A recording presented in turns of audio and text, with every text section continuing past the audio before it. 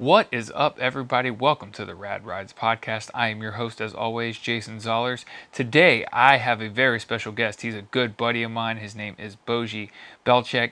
He has sold cars for years, has owned some cool cars, and is my go-to guy when I want to talk about buying a new car.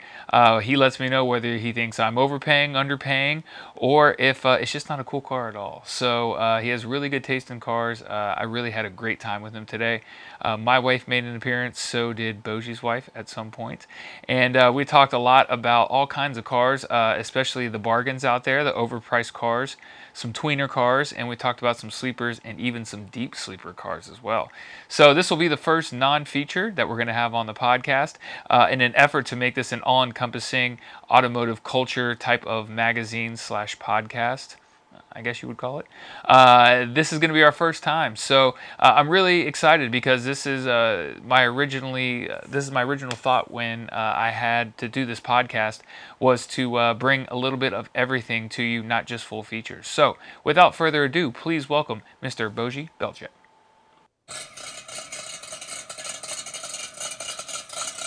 Do we do like a formal introduction or something? No, this is it. This is going to be running. All so right. That's good. Sounds good. Anyways, welcome to the podcast, man. Yeah. This is my buddy Boji. I've known Boji for a very long time now. Yeah. I'm the godfather to his son, so That's right. we know each other really well. Boji used to sell used cars or not even used cars, new cars over at Honda. Right. And we thought we'd get together because we talk a lot of shit about used car prices and what's cool, what's not. And I figured, since it is getting a little ridiculous right now in the car market, we would sit down and BS about this, and I don't know, just talk about it and put it all out there. Yeah. That's thanks for having me, man. Mm-hmm. We were talking. I'm the first non-car guy, or first non-car description or going over a Car feature, yeah. Right, car feature, yeah. So. But you have owned some cool cars. Yeah. So yeah. you know what a cool car is and what a cool car isn't. Yeah, and we have similar tastes, so right. That always helps. So yes. But yeah, that's pretty wild. With Jason made me an offer I couldn't refuse, so that's why I'm on here. The Godfather. But yeah, give everybody a little backstory, and because you have a great story of how you got here, and we can dive into that too. Yeah, absolutely. Yeah, I really didn't get into cars till I probably moved to the United States. I watched some Formula One when I lived in Europe. Originally from Bosnia, lived in Croatia, Germany, and then here. So when I was in Germany, so in like the mid to late '90s, is when I got into a little bit of F1 when Schumacher was the big guy and winning everything, and even though I wasn't a Ferrari guy, but always rooted for him just being German. So and I moved here and it kind of fell off. So it wasn't until probably after I got my license that I got back into it. And first car I got was just got my license, 6 months into it. Didn't want to drive my mom's Dodge Caravan anymore. So I begged my parents to buy me a car. So we went out and I went online, and I think it was like Auto Trader at the time, and found a couple cars. First one I went test drove, I ended up backing the guy's car into another car. Oh no! It was a Pontiac Grand Prix, like GT or GXP. Oh, the GXP, yeah. I wanted it so bad, and I was so embarrassed after I did that. I never called him back or anything, and he never called me. It was this tiny little scuff on his bumper, but I felt like such an idiot. My buddy Armin was with me, and he cracked up the whole time. He said, "I can't believe you did that."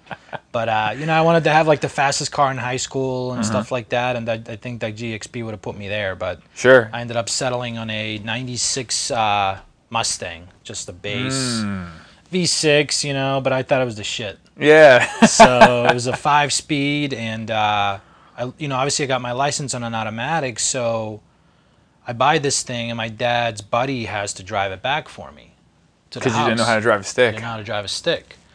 There's check engine lights on, the bumper's like dented, like the thing didn't have an air, air, oh my God, I'm losing my Air conditioning? Not air conditioning. The air intake. Air intake. Oh wow! Lost my train of thought there. Yeah, the air intake was missing, so that was like the first. That was like my first car mod. You know, it's the first thing I ordered. Gotta get the ice on it, bro. Yeah, the intake. Yeah, so that was the first thing I ordered for this thing. But before that, I had to learn how to drive it. So, I want to say I'm almost self-taught because my buddy Jeff, in high school, so his senior year, he took me out to Keystone Oaks parking lot and probably spent an hour with me teaching me how to drive it. Sure. And after that, it was all good. That's all it takes, man. Everybody gets a little scared. Like, yeah, I'm trying to teach her how to drive a stick a couple times, and she takes like 5 minutes, and she's like, "I'm done. I don't want to do this anymore." Right. I'm like, well, if you learn how to drive it, then we don't have to play car carousel all the time whenever we want to get stuff out of the garage, you know? And really where you learn, I think, is in those tough situations. Like, you know, you kind of get the concept down, but till somebody's on your ass or you're trying to park, that's when you really figure out. Especially in Pittsburgh with all the hills. Right. You know, in Texas, it's a little bit different. Well, so listen to this. So about the third or fourth day I had this car, you know, I'm driving it now on my own, and I'm sure, you know, killing the clutch, but I went out one night and came home pretty late. Well, you know, what I thought was pretty late, 12, 1 o'clock or so. Still wasn't 21. But I parked this thing on this hill, like around the corner from my house. And backing it up, I end up like letting go of the clutch and being like on this dude's like ass, like on his truck. So I'm worried, like I'm wedged between these two cars. Like I can't get my car out. I ended up like, I knew who the owner was, so I ended up ringing his doorbell. And sure. He was like, what's going on? Like, you know, it's like, you know, 1 o'clock in the morning. I was like, sir, I'm so sorry. I think I'm going to hit your car. Could you move it? You know, so he had to move his car for me to get it out of that parking spot. Jeez. Because I didn't know, you know, the whole clutch and you know, I was just worried. I was so scared. I didn't want to like burn it all up. Yeah, that, but I didn't want to damage his car. My car was a POS, so I didn't care. But I felt more bad. You know, he had a nice like Chevy pickup truck, so. But yeah, he came out and was nice enough to move it and everything like that. But yeah, and that I kind of learned from that, you know. So the hills definitely help if you drive around on hills, and but yeah, that was like the first car that kind of got me going into like got back in the car. So after that, I kept always wanting to have something nice in the garage, you know. Sure. So. But yeah. And then when I met you had the V6 Accord, which was awesome, man. That's a great little sleeper car, you know. Yeah, it was a nice car. It's a good car for a 25, 26-year-old. That was a lease, but it was a nice car. I went from the Mustang to a Scion TC. Oh, yeah. Which was like the second or third year that those were made, and those awesome cars. I had an XB and I wanted the TC but couldn't afford it. Yeah. So I got the box instead. yeah, that was a good car. They're great. You know, there's almost like a Corolla Sport or something like that. Like, but probably maybe a little nicer because it's you know, it was a 2-door. So from that to the Mustang, and that was a big transition. I mean, I went from 140 horsepower to 260, 270. So that was a lot, and that Mustang was a nice car. You know, it was an automatic, but I still enjoyed it. Yeah. So yeah, that's when we met, and then from there, you know, I think Jason probably didn't help with. Well, actually, you know, I'm being sarcastic. Didn't help with me not wanting, you know, to have something more practical. So I ended up, you know, getting rid of that. Making the best purchase of your life next. Yeah, and I got the Mustang GT. Yes. The 5.0. That was a great car. Kind of wish I would have tried to maybe keep it.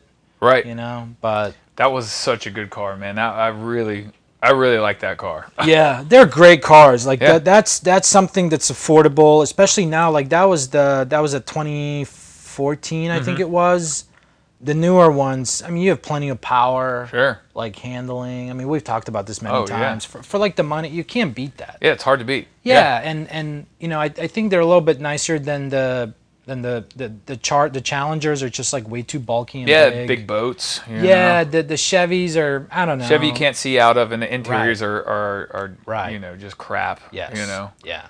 And the GT is just a great car. I mean, obviously they have that reputation, the meme reputation with crashes and you know. Well, I could see how it could get away from you because when we drove it, you know, I mean, that rear end just wanted to step out every single time you got on the gas. You know what I mean? So yeah, and I think if you get the newer ones, the handling's much more improved. If you can lower it, if you can, you know, if you don't have to, but if you can sink in like $4 to $6 grand into it and puts a little bit more, you know, stabilizer bar and stuff like that, you can definitely make a nice car out of it. But it's not a car that, you know, you're not going to go around the corner doing 70 miles per hour. Of course it's going to get out on you. You know, I mean, I'd be doing 60, 70 on the highway, going around a Big Bend on the highway on 79 and, you know, feeling like it's going to get out on me. You know? So you just have to know what you have. Like, you can, don't you know. Of course, you know, wisdom comes with age. So like if you're 22 and get that car, you're going to do dumb stuff. But if you're in your late 20s, early 30s, late 30s or whatever, like, you're going to drive it nice. You have enough power to get on it when you have to. Yeah, I mean, the horsepower has gotten out of control right now. Anybody with anybody with $80,000 can have a car with over 600, 700 horsepower. And where are you going to use that? Right. You know, that's what we talked. Yeah, we talked about that many times. Like, how often are you going to get into that power? You know, so that's why I think that 400 to 500 horsepower, dude, it's plenty. It is. It is plenty. Unless you're going to do track or drag strip or something like that. Why do you need more? Yeah. Like, it's stupid. Just to bebop around town, there's no need for it. Right. There's zero need for it. And they're not daily cars, so like that's why well, they can be maybe in, you know, southern areas, but in Pittsburgh I found myself having to get a second car when I had that car. So, you know, and you make the most, you know, use out of it during the summer. You drive it nice and you get on it every once in a while, but you don't want to you know. Yeah, you don't want to rip it up. No, but they're great cars. I think the Mustangs are just, I mean, they're not undervalued. People know what they are. Right. But you know, it's. Well, I might talk about them later on my list here. So. Yeah, they're great. They're great. Yeah. So, but yeah. And then you had the Lexus F Series.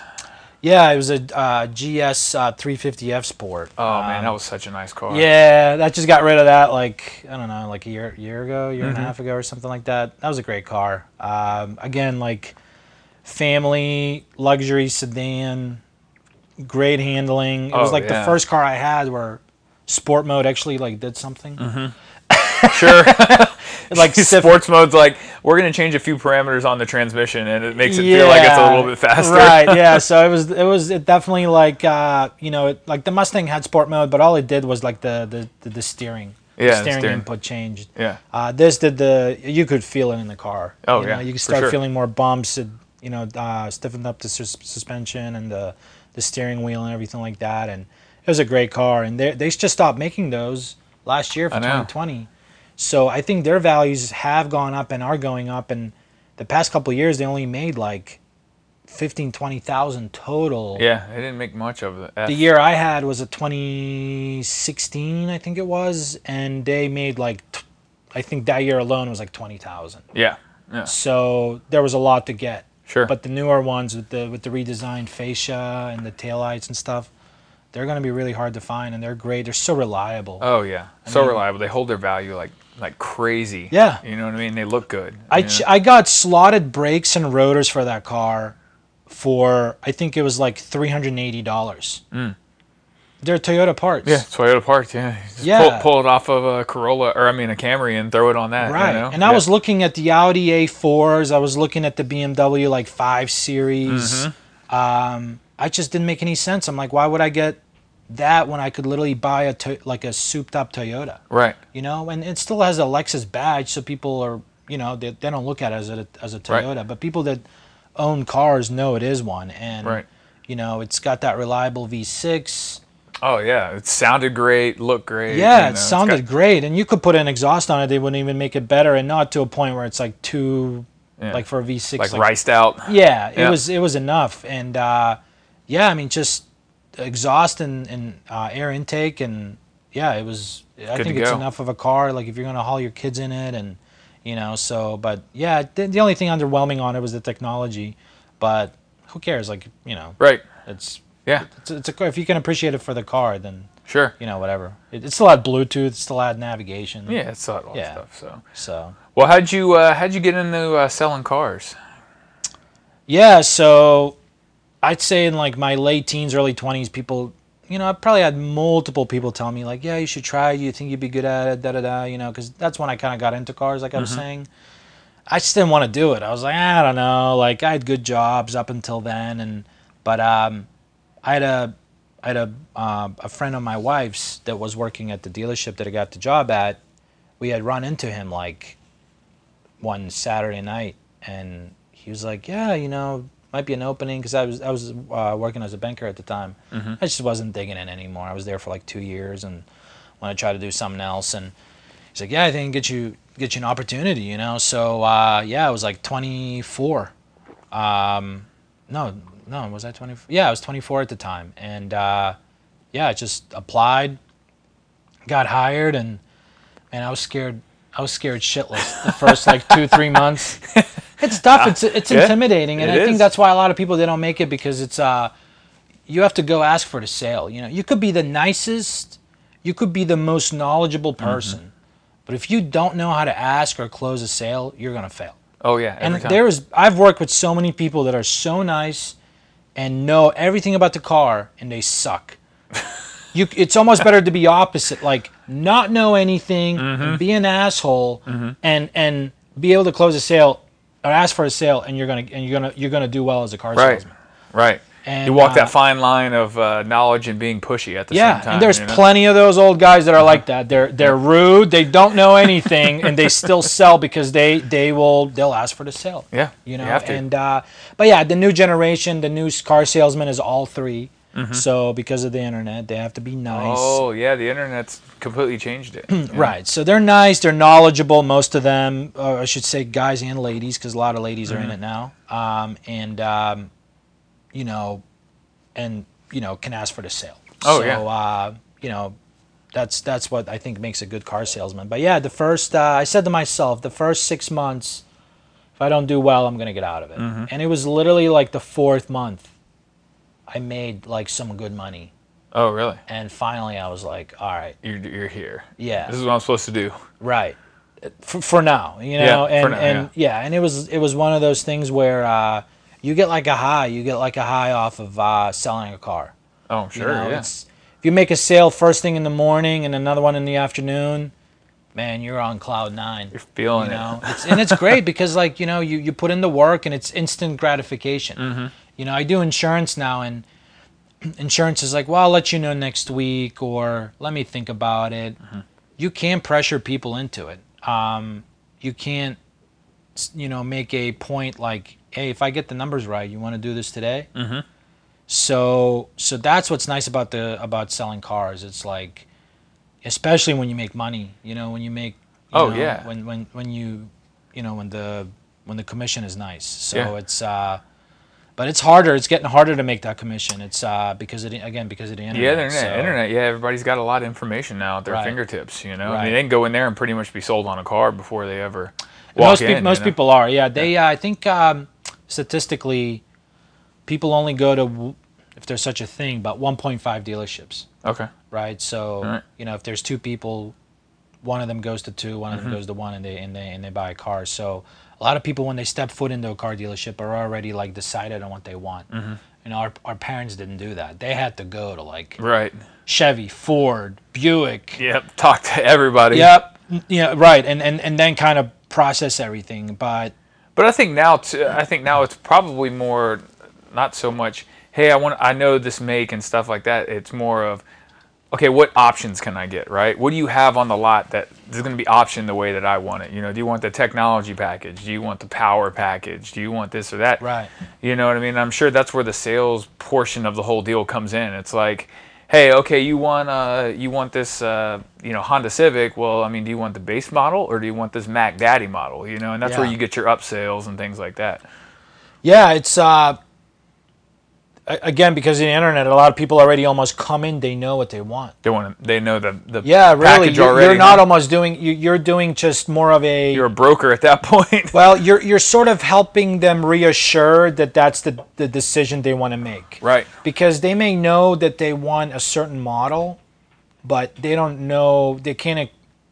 In their head, they can't comprehend that like the one they want is going to cost them, $50 more a month. So are you sure you want that? Because here's one without leather and without something else, right? And it's just as nice. Oh, okay. right? So you're kind of helping them either facilitate, like reassure them that that's the one they chose online and did all their research on is the one, or you're helping them navigate to a different one. Sure. You know, I mean, obviously the last thing you want to do is talk them out of something, so you don't want to come off like, no, you don't need that, or you don't want that. No, people now that's what I'm saying. Like when they come in, they almost know, or they think they know what they want, which is fine, right? So again, your job is just kind of be like, all right, well, how'd you settle upon that? Is that something you need? Because when I started selling cars, a lot of these buyers were coming out of old Buicks, old Chevys. They had they barely had power windows. Right. They were jumping to cars that had backup cameras, and Bluetooths, XM, all that, right? Yep. So now that generation is already used to that. So now it's just like, oh, do you still want to keep your heated seats? Do you still want to keep your Apple CarPlay, or do you not? You know, and that's kind of what you're doing. You know, so and the car manufacturers, there's less of options anymore. Unless you're buying a Porsche or a Ferrari, you have like 4, 5, 6 models to choose from of that car, and that's it. Right. You know. What about people who were like, yeah, I wanted this. They got in it, they test drove it, and they were like, this thing drives hideously. Like, I hate this car. You know? Yeah, so I was blessed. I didn't experience that a whole lot. Really? Yeah, because you can on used cars, of course. But I sold Hondas, and I was like blessed enough that they freaking ride nice. Yeah. Like, unless you're going from like a F-150 to a Honda Fit, you're not going to be like, oh my God, this thing is like, has no power. Most of the time they were like, wow, this is way nicer than what I have. What I had. Yeah, and you know, and no disrespect to like Hyundai or Kia or even Ford or Chevy, but really, you can disrespect any of them. It's well, fine. This is what this podcast is. in my opinion, and I still feel that way, and I have no allegiance towards the brand. I drive a Subaru now, but like, they are nice cars. They really are. They're well made. They're well put together. They don't make weird noises. And if you're looking at a new car and you're driving it and it's feeling weird, you shouldn't buy it.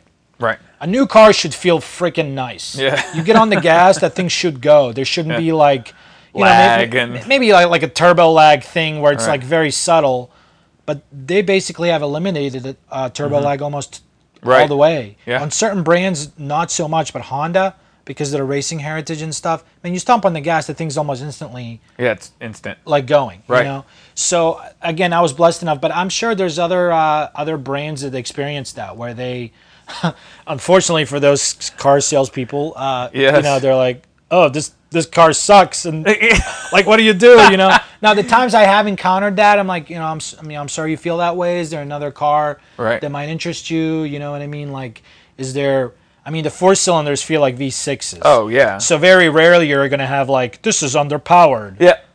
It's not. Like, you're lying to yourself. You know. Yeah. So so that's the thing. But on used cars, the times I've faced that has been more of like, okay, well, is there any? Let's see if there's another one on the lot. Like if we had like 15 certified Civics, and they drove one and it made a weird noise. Like, okay, let's just drive another one to compare to see if that's the case. Sure. You know.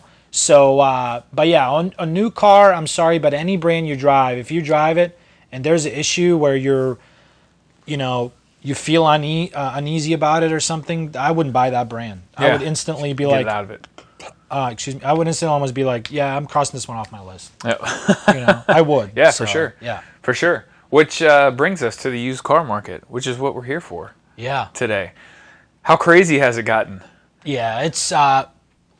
I think it's like anything right now. It's never gonna go back to where it was. You don't think so? You don't think it crashes, huh? No, it won't. It stays here, really? It won't. Oh, okay. This is great. So the reason I say that is because if you remember Cash for Clunkers. Okay. Yes. The Obama thing. Yep. I remember when I first bought my Mustang. I think it was like $3,000. It was granted, it was a POS without a air intake, and a dented, and a few dents and stuff like that, and a dented fender. Yeah, that's right. But it drove. It had 106,000 miles. It drove. It probably, unless I didn't sell it, it probably would have lasted me. It made at least 1 year, it probably would have lasted me another 2 or 3 years. Okay. Right? So you got 4 years out of that. Sure. And the way I think the best way to analyze like a car's worth is you divide the amount of that you paid over the amount of months that you owned it. Mm-hmm. And I used to make this joke when I sold cars. You can't get a bus pass for less than like $130 a month. Mm-hmm. Okay? So if you have let's say a $5,000 car and you drive it for 4 years, mm-hmm. which is 48 months, mm-hmm. that's $104 a month. Oh, okay, that's a good car. That is a good car, right? Right. Forget insurance, gas. Right. Every car's going to have that. Maintenance, obviously, if it gets to be too much, mm-hmm. then it's a money pit. Sure. But that's kind of the math I always used to use, mm-hmm. and it's still like embedded in me. So, like so back to the Mustang. $3,000, great car, would have lasted 2 to 4 years. The guy that bought it off of me, I'm almost certain that he had it for at least another year plus after I owned it, and he paid me $1,000. Okay. Okay, you cannot buy wheels and tires for $1,000 now. Oh yeah. You know what I mean? Right. So that reliable. So back to cash for clunkers. So I'm going back to like 06. You could buy a nice car for $3,000 to $5,000 mm-hmm. that would last you 3-4 years, maybe more. Cash for clunkers comes around, takes away all those nice used cars from the market, and then bumps up all the whole market up. So now a nice used car was between like 5 and 7. So again, you still had your exceptions where maybe the local guy selling mm-hmm. his for 3 or 4, or you found some 200,000-mile Honda Civic for $2,500. Sure. But I'm talking about like the quote-unquote average price. Yep. Just in my head, in my opinion. So when I used to sell used cars, when somebody would come in and would be like, yeah, I'm looking for a used car for my daughter, I got like $2,000. I'd be like, all right, well, I guess I got the door. I'll see you later. Right. Because it's not happening. Yeah, to buy it, we as a dealership always took pride in making sure that the car was nice, reliable. Most of the time, all the cars we sold had warranties on mm-hmm. it, at least for 6 months, right? Maybe up to a year, mm-hmm. like on the powertrain.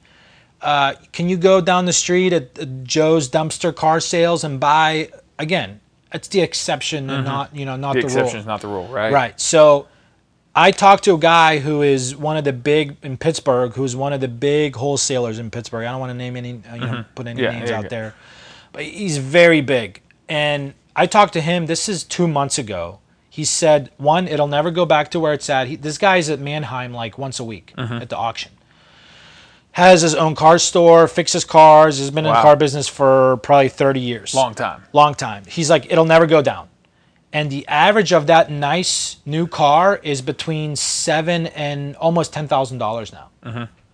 So anybody that's got a little Jimmy that's turning 16 or a little Sally or whatever that's about to get their license, to get them like a nice car that's not going to break down every week, you're going to have to fork over between $7,000 and $10,000. Sure.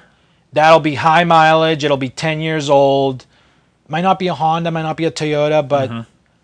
it's like so rare now to go out and buy yourself a car for $4,000 or $5,000. Oh yeah, it's almost impossible now. Yeah, and it doesn't have duct tape on the seats and that's where we're at. So it's gonna come down because when the cash for clunkers thing happened, and then initially the first year or so, the prices were high. They dropped a little bit, but mm-hmm. they never dropped back down.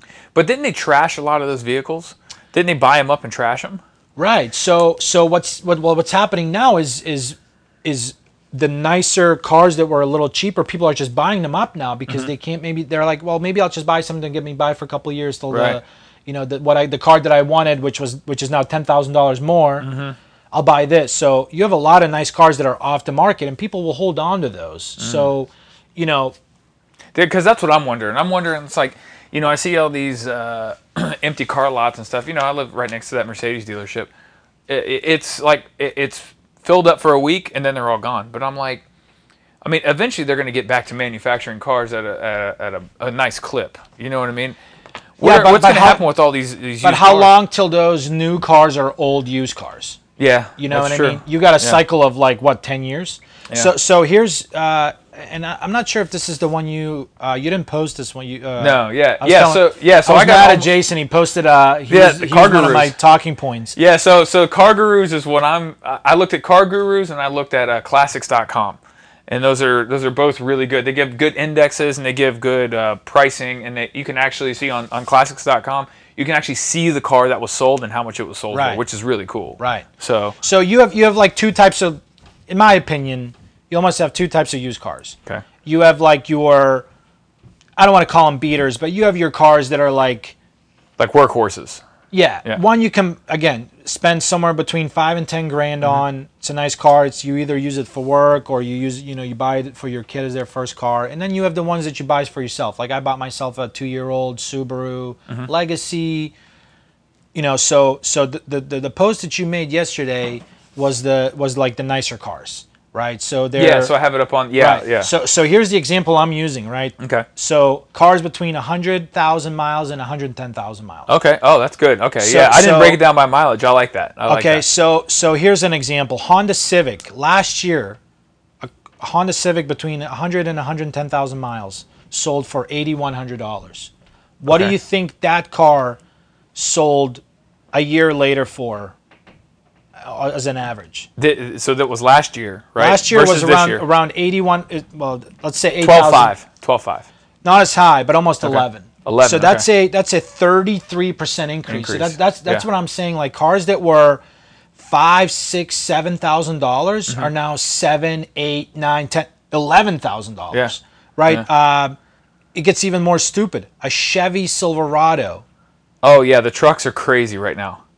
This doesn't really depict like the age of the car, but again, we get a good idea of if it has 100,000 miles, you can say it's probably at least 7-8 years old. Right. 10,000, 12,000 miles a year, right?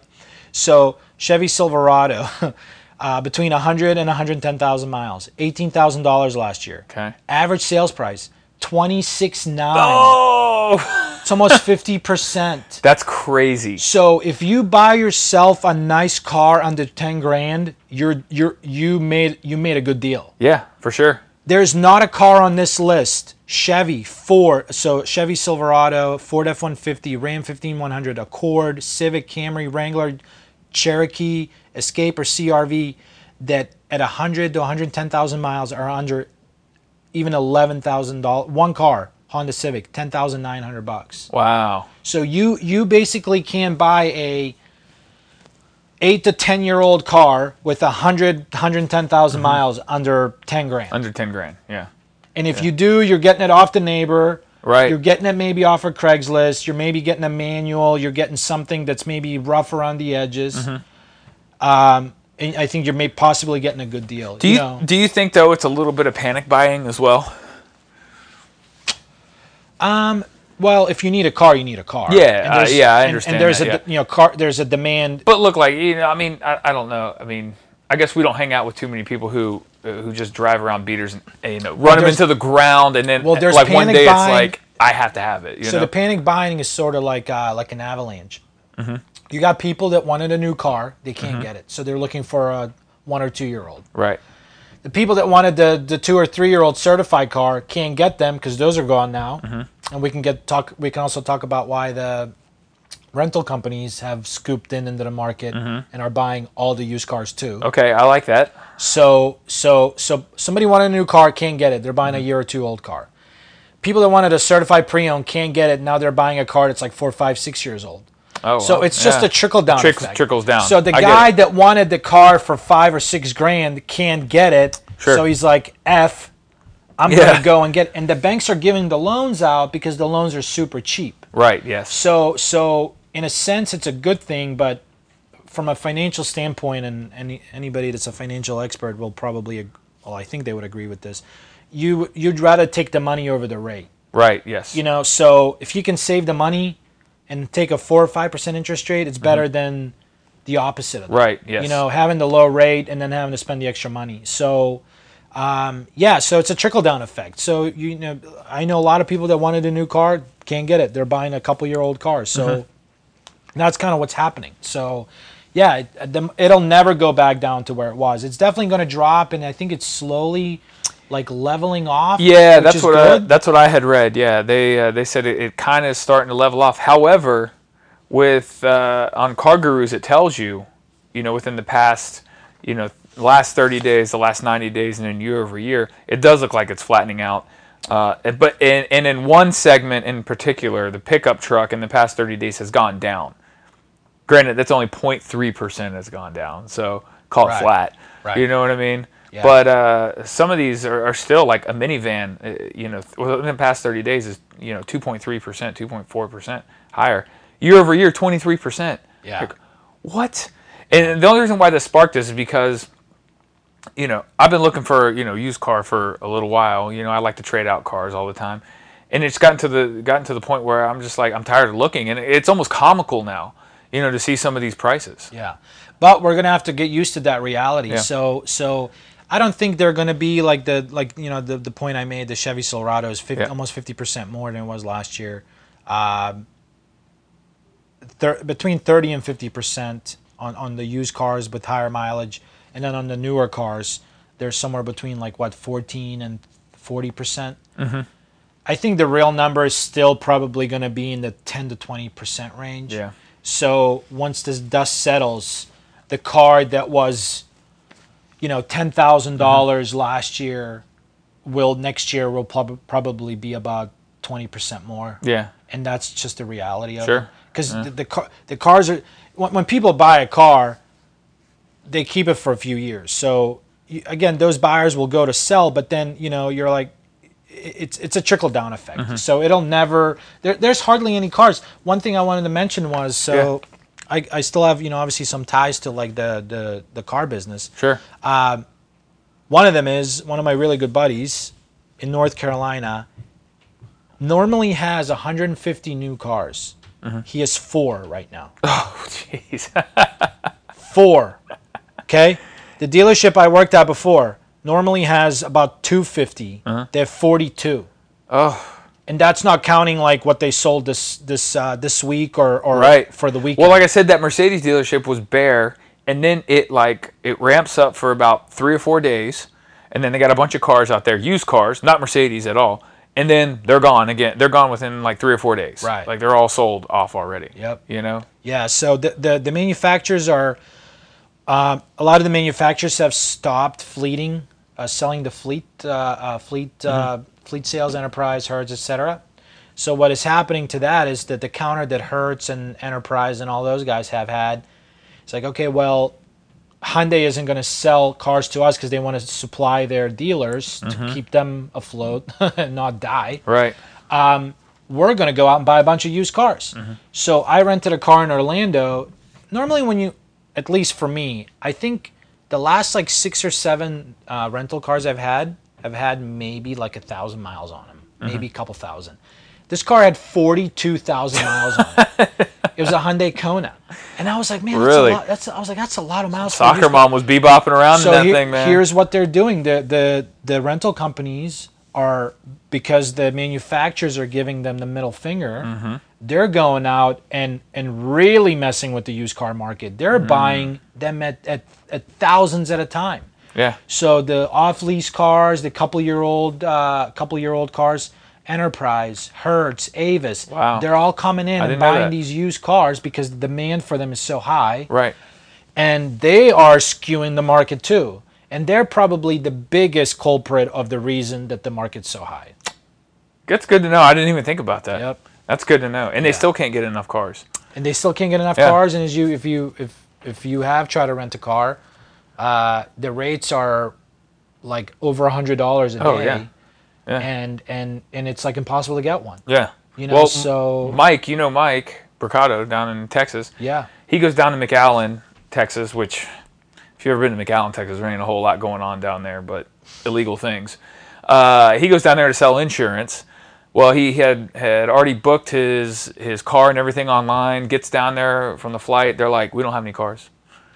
He's like, I booked it online. That's why you have the booking tool, is for me to get freaking car, Right. Where's the closest car? Oh, closest car 300 miles away. Well, that ain't gonna work. So he's like, well, maybe I'll just Uber around. But he has to go hundreds of miles a day between these these various places. So he's like, screw it. So he went over to U-Haul and just got a box truck and rented a box truck for like 3 or 4 days and drove a box truck around to sales calls. Because, I mean, that's the only thing you could get. You know what I mean? I've heard a lot of people doing that, too. Yeah. You know? Yeah, I mean, it's my father-in-law, he's coming at the end of the month from Texas, and I'm pretty sure he's renting a U-Haul truck. Is he? Yeah, just a little pickup. Yep. Yeah. Yep. That's smart, man. Yeah, so there's other services. Turo. Turo is a good one. Right, yeah, Toro's a good one. You know, so, private cars, they'll meet you at the airport. They usually have availability. You might spend a little more, but, at least you have a car. At least you got a car, yeah, that's true. But, yeah, so it's like a trickle-down effect. The chip shortage is causing the manufacturers typically only order these chips sort of as they need them. Right. So the pandemic shut everything down. They didn't order as many. Everything opened back up again. Demand was high. So now they didn't put enough orders in. So now these chip manufacturers are not making enough for the car manufacturers, which most of them outsource those chips. And because the car dealerships have sold all their cars, the manufacturers are trying to replenish them. Right. Instead of Enterprise and all those guys. So then those guys are going out buying all the used cars. So now like people like you and I that want to buy a used car, those are gone because Enterprise is scooping them up. Or Hertz, Avis has scooped them all up, raised the price. So it's just a trickle-down effect. Yeah. You know, so it's kind of crazy how it all and those chip manufacturers can't keep up. So I only know this well because I've invested in semiconductors for the past like 4 or 5 years. Because of 5G. I knew 5G was coming. I knew they needed these upgraded chips and all these phones and all these computers and all this stuff. And I was like, hey, man, good market to be in, right? And then all of a sudden, I find out, too, you need chips for cars. Well, now it's like it shifts from, okay, now Apple needs all these phones. It's like, okay, well, now we need all these cars. And, like, if you've been into semiconductors for any more than 3 years, you're doing pretty well in the market right now. Yeah. You know, I mean, those guys are killing it. They just can't keep up with the demand, you know? Right. Yeah, these orders weren't put in, and now that the orders are in, the tech guys beat the car manufacturers to the punch. So those companies are, and the semiconductors, and I think we talked about this before, they're like almost like outdated technology for the car ones. For sure, yeah. Because they're like trial and proven semiconductors. So the technology on them has not changed very much, and the people that make them don't make a whole lot of money on them. So there's a sense of like the car manufacturers messed up by not ordering enough and anticipating the demand of cars going up. Yep. But there's also this is opinion. There's also this opinion that the chip makers are sort of giving the car manufacturers the middle finger because they weren't making much on these anyways. They're making a shit ton. Right. Now you need me. Now you need me, huh? Well, it sounds like my price is going up. Right, and they're making them for the computer guys and the phone people and all that, and those people are dishing out stupid money for them. Right. So the car guys fall at the end of the line on the demand, and that's kind of what's happening. And I think Chevy, if I'm not wrong, I think they've already announced they're going to build their own plant in the United States. Correct. Yeah, for that. So it doesn't happen again, you know, and because they're at the mercy of these, these foreign entities, and because of the whole trade embargo with China and the United States thinking that the Chinese are stealing. Yeah, all the tech and everything, info and data. Which they probably are, but whatever, you know. And but yeah, they don't want them to make them for the car manufacturer because, you know, it's then they'll end up finding it on the market even cheaper. Like, you know, they're going to be, you know, stealing technology and selling it later. It's messy. So yeah, it definitely gets like political and like it's really deep. You can really like. Yeah, you go down a rabbit hole for sure. Yeah, you're like, why can't I buy the Civic for $7,000 anymore? And then 2 hours later, you're like, oh, you've invested like $100,000 in some semiconductor company in Taiwan. Yeah, you know? and it's kind of wild. Don't do that. Don't do that. There's a couple manufacturers, and I think BMW is one of them. They sort of have struggled the least because they were one of the few companies that had been making their own. Oh, okay, yeah. So there's still like a shortage of BMWs and stuff like that, but a lot less than like Chevy, Ford, Honda, Toyota. Right. Because they had their own infrastructure in place for a lot of that stuff. Sure. So leave it to the Germans to figure it out. I don't think Mercedes though. I think it was only BMW that has done a really good job of like anticipating and having like the everything in place. Yeah, the infrastructure in place for something like this. Yeah. Well, I can tell you, based on the Mercedes dealership next to my house, they are not building cars right now. Yeah, because like when you look at that chart, I think the BMW, at least the one when I was pulling it up, I don't see. Actually, this is not. I got a bunch of numbers too. We can run BMW I think had like their prices were up, but they were like the least because they could still offer maybe certain incentives and things like that. Sure. Which rebates and incentives gone. Oh yeah, there's no more Honda holiday days or Toyota Thon. It ain't coming. It probably Santa ain't coming this year. It's funny because like if you were that guy or girl that last year were like it's not enough for me like in rebates. Well, you should have done it because they've all gone. Like, there's no more. Yeah, we're not doing that. 0%'s gone. Cashback's gone. Which a lot of that is smoke and mirrors anyways. But it's a feel-good thing. So, but yeah, they're all gone. So you're paying sticker. You want that new Pilot? You want that new Highlander sticker or more? Oh, yeah. It's not the color you wanted? Sorry. You want to... Go to the next state. Maybe they have guy over there? Yeah, he's going to take this one if you don't want it. You wanted the white one, the black one came in? Yeah. Sorry. Yeah. And, it's wild. It really is wild. So I feel bad for people that like their lease is running up. Oh yeah, and they need a car. The big one. Yeah, I would advise to extend your lease. Yeah. That's what I told my boss. His lease was up, and I told him extend it. You get to keep the same payment. You can do a lot of them allow you to do up to a year. Yeah. So keep that car. Get yourself through it. Yeah, unless obviously you hate the car. Good piece of advice. But yeah, so extend your lease and just see what happens. Because. Either way, your payment's going to go up with the new car, even if they have one on the lot for you. Right. So, give yourself a little bit of a time frame to figure it out. Order the one you want. Pay the price that that's like within reason of what you were thinking. Oh, for sure. Last year. So I've become a lot more picky when I'm looking at cars now, especially when I see the prices. I'm like, okay, if I'm going to pay this, I'm going to get what I want 100%. There's not going to be any, well, maybe it didn't have this on it, Yeah. So the way I broke it down, obviously I went to Car Gurus, and by no means does Car Gurus advertise with me. I just went on there. Classics.com. Good same site, thing. Yeah. Classics.com is great, especially if you're looking for older cars, which, the podcast is about, rad rides, obviously. So I broke down like a list of bargains, tweeners that might be on the edge, an overpriced list, a sleepers list, a deep sleepers list. Okay. Which I guarantee no one's going to think about these. And actually, Nate, one of the listeners, he asked me to look up one as well. So that's how I broke it down. I don't know how you broke it down. Obviously, you did it by mileage, which was way smarter than me.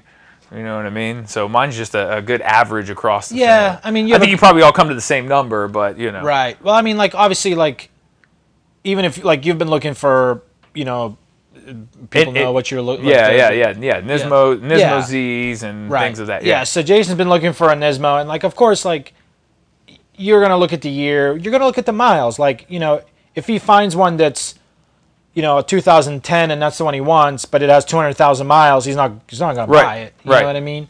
If it has too low of miles, you're going to say, well, what's wrong with it? Yes. So the mileage is, sometimes the mileage plays almost a bigger factor than I think it does. Than the age. I think it really does. So, if you're looking for an old Mustang, a late 60s, early 70s or something like that, and it's got 80,000 miles, I don't know if I want that. You know what I mean? Right.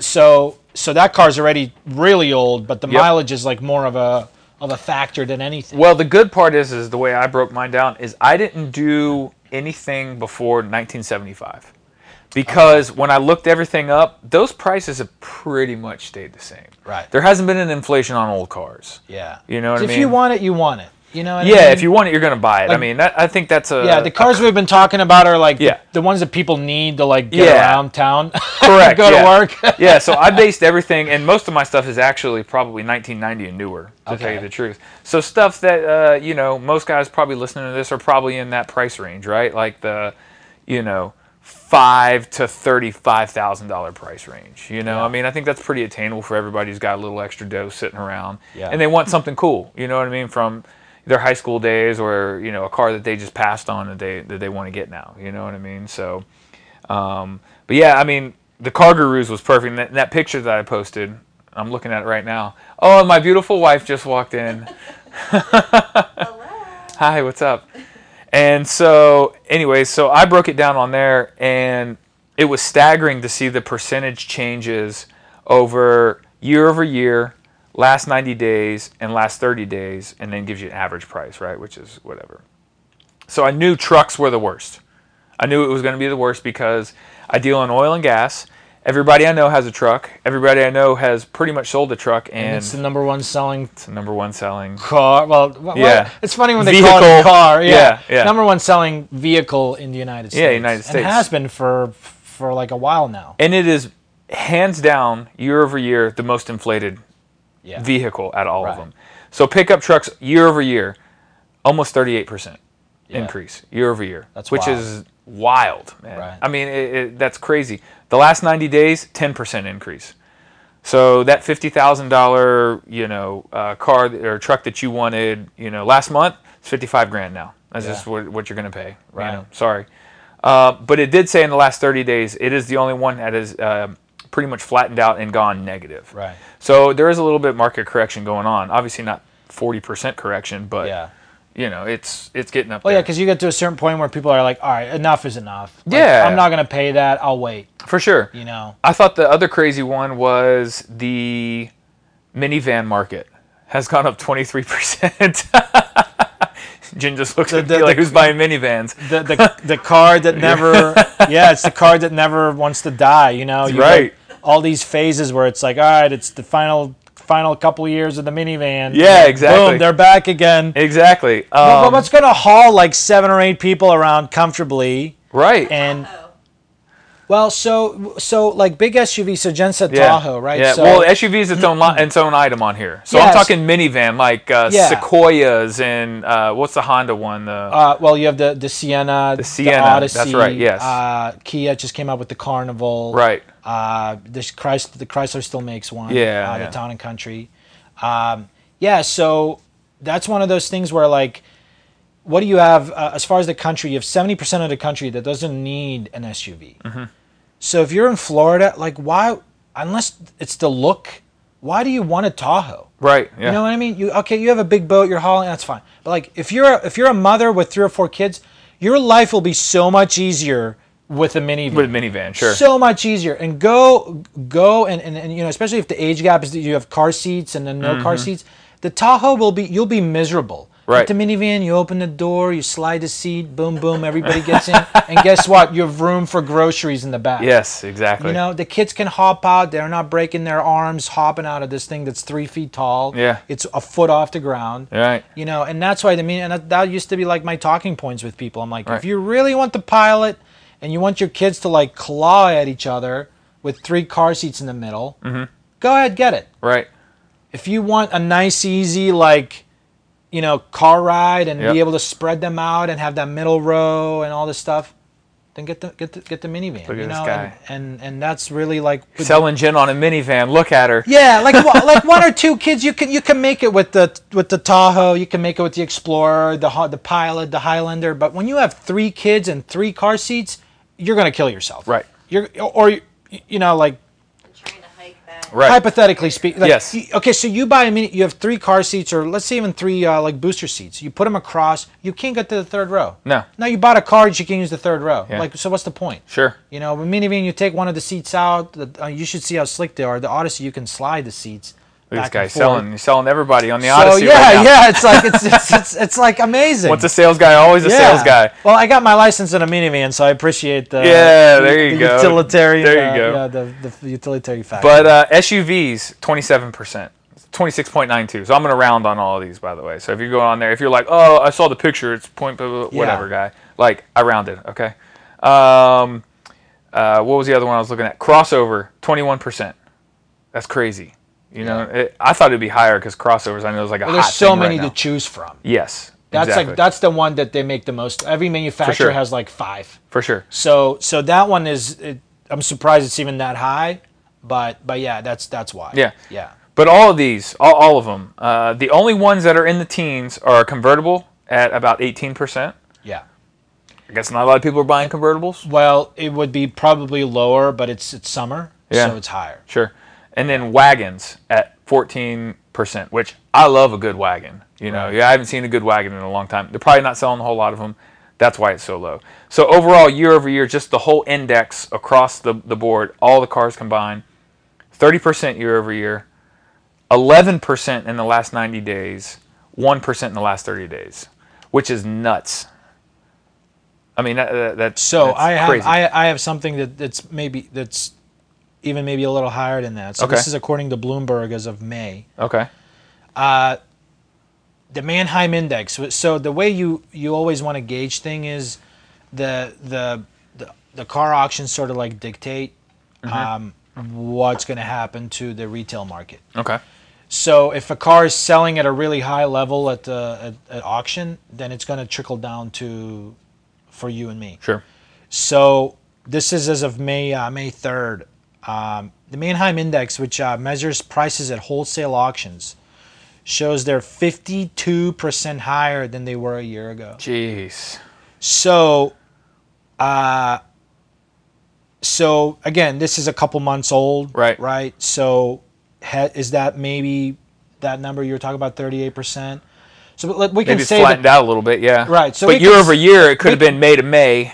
And now I'm looking August to August. Right. You know? Right. Yeah. So, but it's fair to say between 40 and 50% more, which is that's stupid. It's stupid. Yeah. It's going to come down, but you're not, the car that was $6,000 last year will not be $6,000 next year. Sure. It'll be $7,500. Yeah. $8,000. Well, I mean, full disclosure, I took advantage of this because I had an extra car sitting around that we didn't drive, which was an FJ Cruiser, which was a Toyota. Which Toyota on the list over the past year is a 35% increase. Almost, I think it is the highest. It's the highest of all manufacturers. Yeah. 35% increase across the board, year over year. I sold mine because I didn't have to buy anything, right? And I thought it was a great time to sell it. So, full disclosure, I took full advantage of this. I'm going to bitch and complain about these prices, but, I mean, at the end of the day, I did sell one. Yeah. So, I mean, I did take advantage of it. Where my problem is these guys who are really starting to gouge people hard and like putting stupid prices out there to see if somebody will buy it. Like the guy on Facebook. Like the guy on Facebook. Like the guy on Craigslist. Like if you follow me on Instagram, I put up that Nismo Z. This guy went from a $14,000 car. I called him the next day, and it was magically $28,000. He had gotten so many calls that he knew that this car was worth almost double what he had posted it up there for, you know? So, I mean... Don't hate the player, hate the game. Well, I know, that's what I'm saying. I mean, like I said, full disclosure, I took advantage of it as well. However, I had a dealer come buy mine, and I feel like I priced it fairly. You know what I mean? Yeah. I put it at market value. Well, he probably feels the same way. Probably. He turned around and probably sold it for $3,000 more than what he paid for me for, you know? So someone got that 30%. You know what I mean? Year over year, right? Through me selling it and through him selling it. Yeah, it's the same thing with the housing market. If you're selling and you already had plans to build or whatever, man, you're making out. Oh yeah. But if you're selling and looking to buy, you're hosed. You're it's like 2 steps forward and two or maybe 3 steps back. So yeah, it's not ideal, and it's gonna level off. It's gonna drop. It'll never go back to where it was. Well, I feel sorry for these guys who are paying that money. Right. And like, it's like buying a luxury car. You have to hold off. Why would you? It's like buying a brand new Mercedes. You're going to lose 40% running right off the freaking lot. Don't get scared. Don't get scared and buy it because unless like you have the means and it's like that's the perfect car you wanted, then just go. Okay, fine. Right. But wait, You know what I mean? Just wait it out because Yeah. we're in the middle of the storm and in the middle of the hurricane, and just wait it out. Like it could maybe even get a little worse before it gets better. So I think it is. I think. well, the demand, like summertime is always the highest demand for Right. cars, no matter what. When I sold them, that was the months that you made your most money on. And during the winters when the dealers stack their inventories and you go to a dealer's lot in December or January, that they might have 300 cars for them, depending on how big they are. Right. Yeah. But the average size, at least a couple hundred. But during the summer, that inventory goes down. But there's incentives, and so like right now, there's no incentives, so they're still buying them. So, but if you don't need it, don't buy it because all you're doing is contributing to that bad market, I guess. Sure. Yeah. Absolutely. So just wait. Absolutely. Yeah. Well, let's run through this list here because I got a really good list. I want to know your thoughts too because All right, I mean So you're these like are me. like So I have a bargain list. Okay. I have I call it a tweener list. Like you're on the edge. So are these cars that are like that are like nicer, like rarer cars, or Yeah, I think it's going to be cars that it's a Rad Rides podcast. It's not the Daily Driver podcast. Right. So Right. this isn't Car and Driver. I'm not going to go drive a Impala and be like, hey, I really liked the interface with the Bluetooth. Like, I don't care. You know what I mean? Okay. So these are some cooler cars, right? Okay. These are cooler cars that like you and I would look at. And you said 1975 and newer, Yeah, most of them are going to be. or 1990? Most of them are going to be 1990 and newer. Okay. all Okay, right. so they're all going to be pretty much 1990 or newer. And so I got a bargain list. I got a tweener list. Could go either way, depending on how you bought, right? I have an overpriced list. I have a sleeper list, something you might not be thinking about. I got a very deep sleeper list, which no one thinks about because I'm nerdy like that. And then one of the listeners wanted to break one down. So Okay. where do you want to start? I should say. Let's start at the top. You want to start at the bargain list? Yeah, let's do it. Okay, let's start. Or do you want to start at the overpriced list? I think we should start overpriced. Okay. Yeah, Go let's ahead. start overpriced. All right. We'll go high to low. There's going to be no shocker on this first one. 350 Nismo Z. So this is what started this whole entire, I should say, research Yeah. of this, right? Because I wanted to buy one of these. So it's gotten out of hand. Low sell May 2019 was a $5,700 car. You could buy one of these for $5,700. Yeah. All right. Higher mileage, a little older, but Yeah.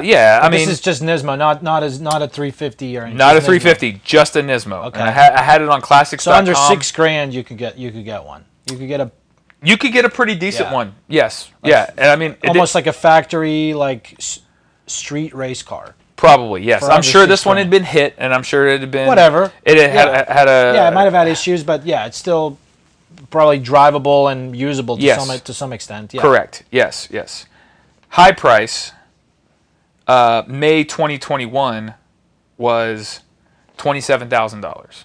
All right, that's just the spread from then to then. That's not the overall highest price. The highest price, according to Classics.com, which goes over like a lot of the auctions and a lot of like bring a trailer and stuff like that. Ultimate high has been 40 grand so far. Okay. So someone paid $40,000, and I'm pulling the data up right now, for a 1,400 mile, perfectly bone stock Nismo Z.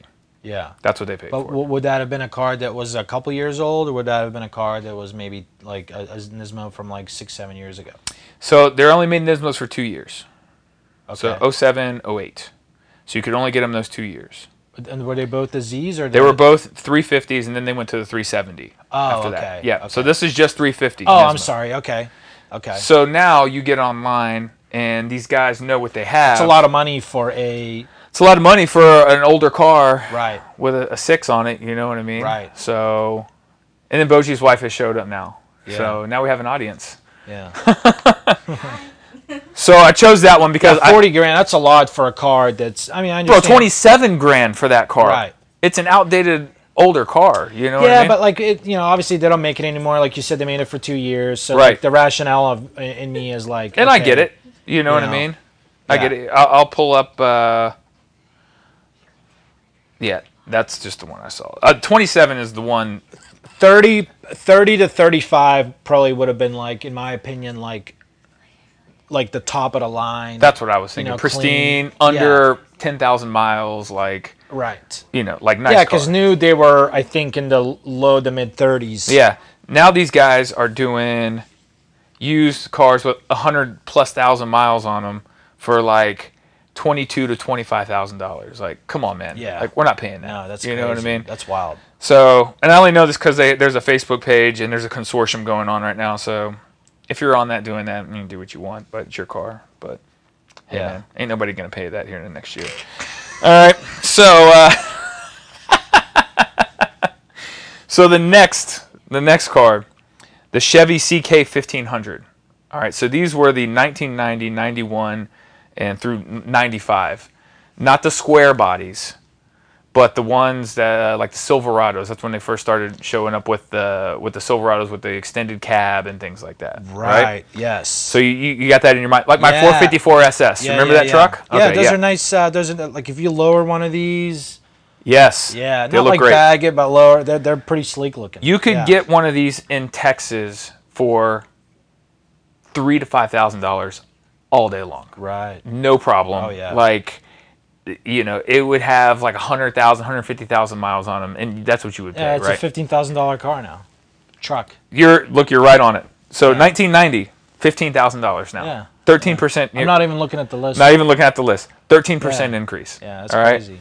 91, $13,000, almost 14. And in 95, you can get now for like 11 grand, but that's a 68% increase. Yeah. Year over year. So That's the wild. 90 and the 91 factor in the 454 SS, which is why you're going to see a little bit higher prices. Yeah. But still, to pay 11 grand for a 1995 Silverado with probably 100,000+ miles on it is unbelievable right now. You know what that also like tells me is that like our generation, I would say, between a 25 and like a 45-year-old, they're realizing that these cars that were produced in like the list that you have between the 90s and now, they're so well made and they last so much longer now. I don't know, man. There's a lot of rattles in those trucks. There is, but I'm saying like you compare that to a 60s or 70s car that would only last a couple of years before it started rusting. That's true. That's very true. These cars now, they last so long, especially if they're well maintained, and now you can get all the records, you can get owners, you can Yeah, but a lot of those were work trucks too. And I understand the custom car scene. The custom car scene is like, this is what I want to do. If obviously you're buying somebody's work truck, but yeah, it's I don't know. I think that people are like they're starting to be a little bit more aware of like, oh well, these cars have really like stood the test of time, so like I'll buy it, and if there's some issues I can fix it. There's so many parts that are available. And they're good looking trucks. Like I love it when they're customized and they're lowered and everything. I'd love to have one. Right. I mean, I think they're awesome. But I'm not going to pay 11 grand to get one and then dump another 5 to 10 into it to make it exactly what I want. And now you're at a $20,000 1995 Silverado. Like I don't know. It just seems a little overpriced to me. But what did the generation in the 80s and 90s do when they bought the 50s and 60s? Very true. I completely get it. Yeah, I mean, they're coming into their own. You know what I mean? Yeah, I get it. Yeah, those trucks 10 years ago, you'd be like, look at that, that 1500 from, you know what I mean? But I still feel like you can go to any city in like Oklahoma, Arizona, New Mexico and find one of those things for like $5 grand. I think it's people just being lazy and they're like, this one's really nice and it's 15 grand on this website. I'll just buy it instead of going to find it. You know what I mean? Right. So yeah, and they have it shipped to their house and everything. Yeah. It's crazy. I don't know. It's crazy to me to think that. Like every time I look at cars now, the first, almost no matter what website I use, I feel like the first ones that always pop up are the Carvana ones. Yes. And it drives me crazy. Yeah. I'm like, I don't want this car shipped to my house. Right. I want to go and look at it. I want to go look at it. Right. And it's showing me like a generic picture. Yeah. Or like a 360 picture. Right. And it drives me crazy. Yeah. I don't want to buy a car from a slot machine or from a vending machine. A vending machine. Right. Yeah. Exactly. So. All right. Next on the list, and this is going to piss a lot of people off, I'm sure. Maybe even you. Honda S2000.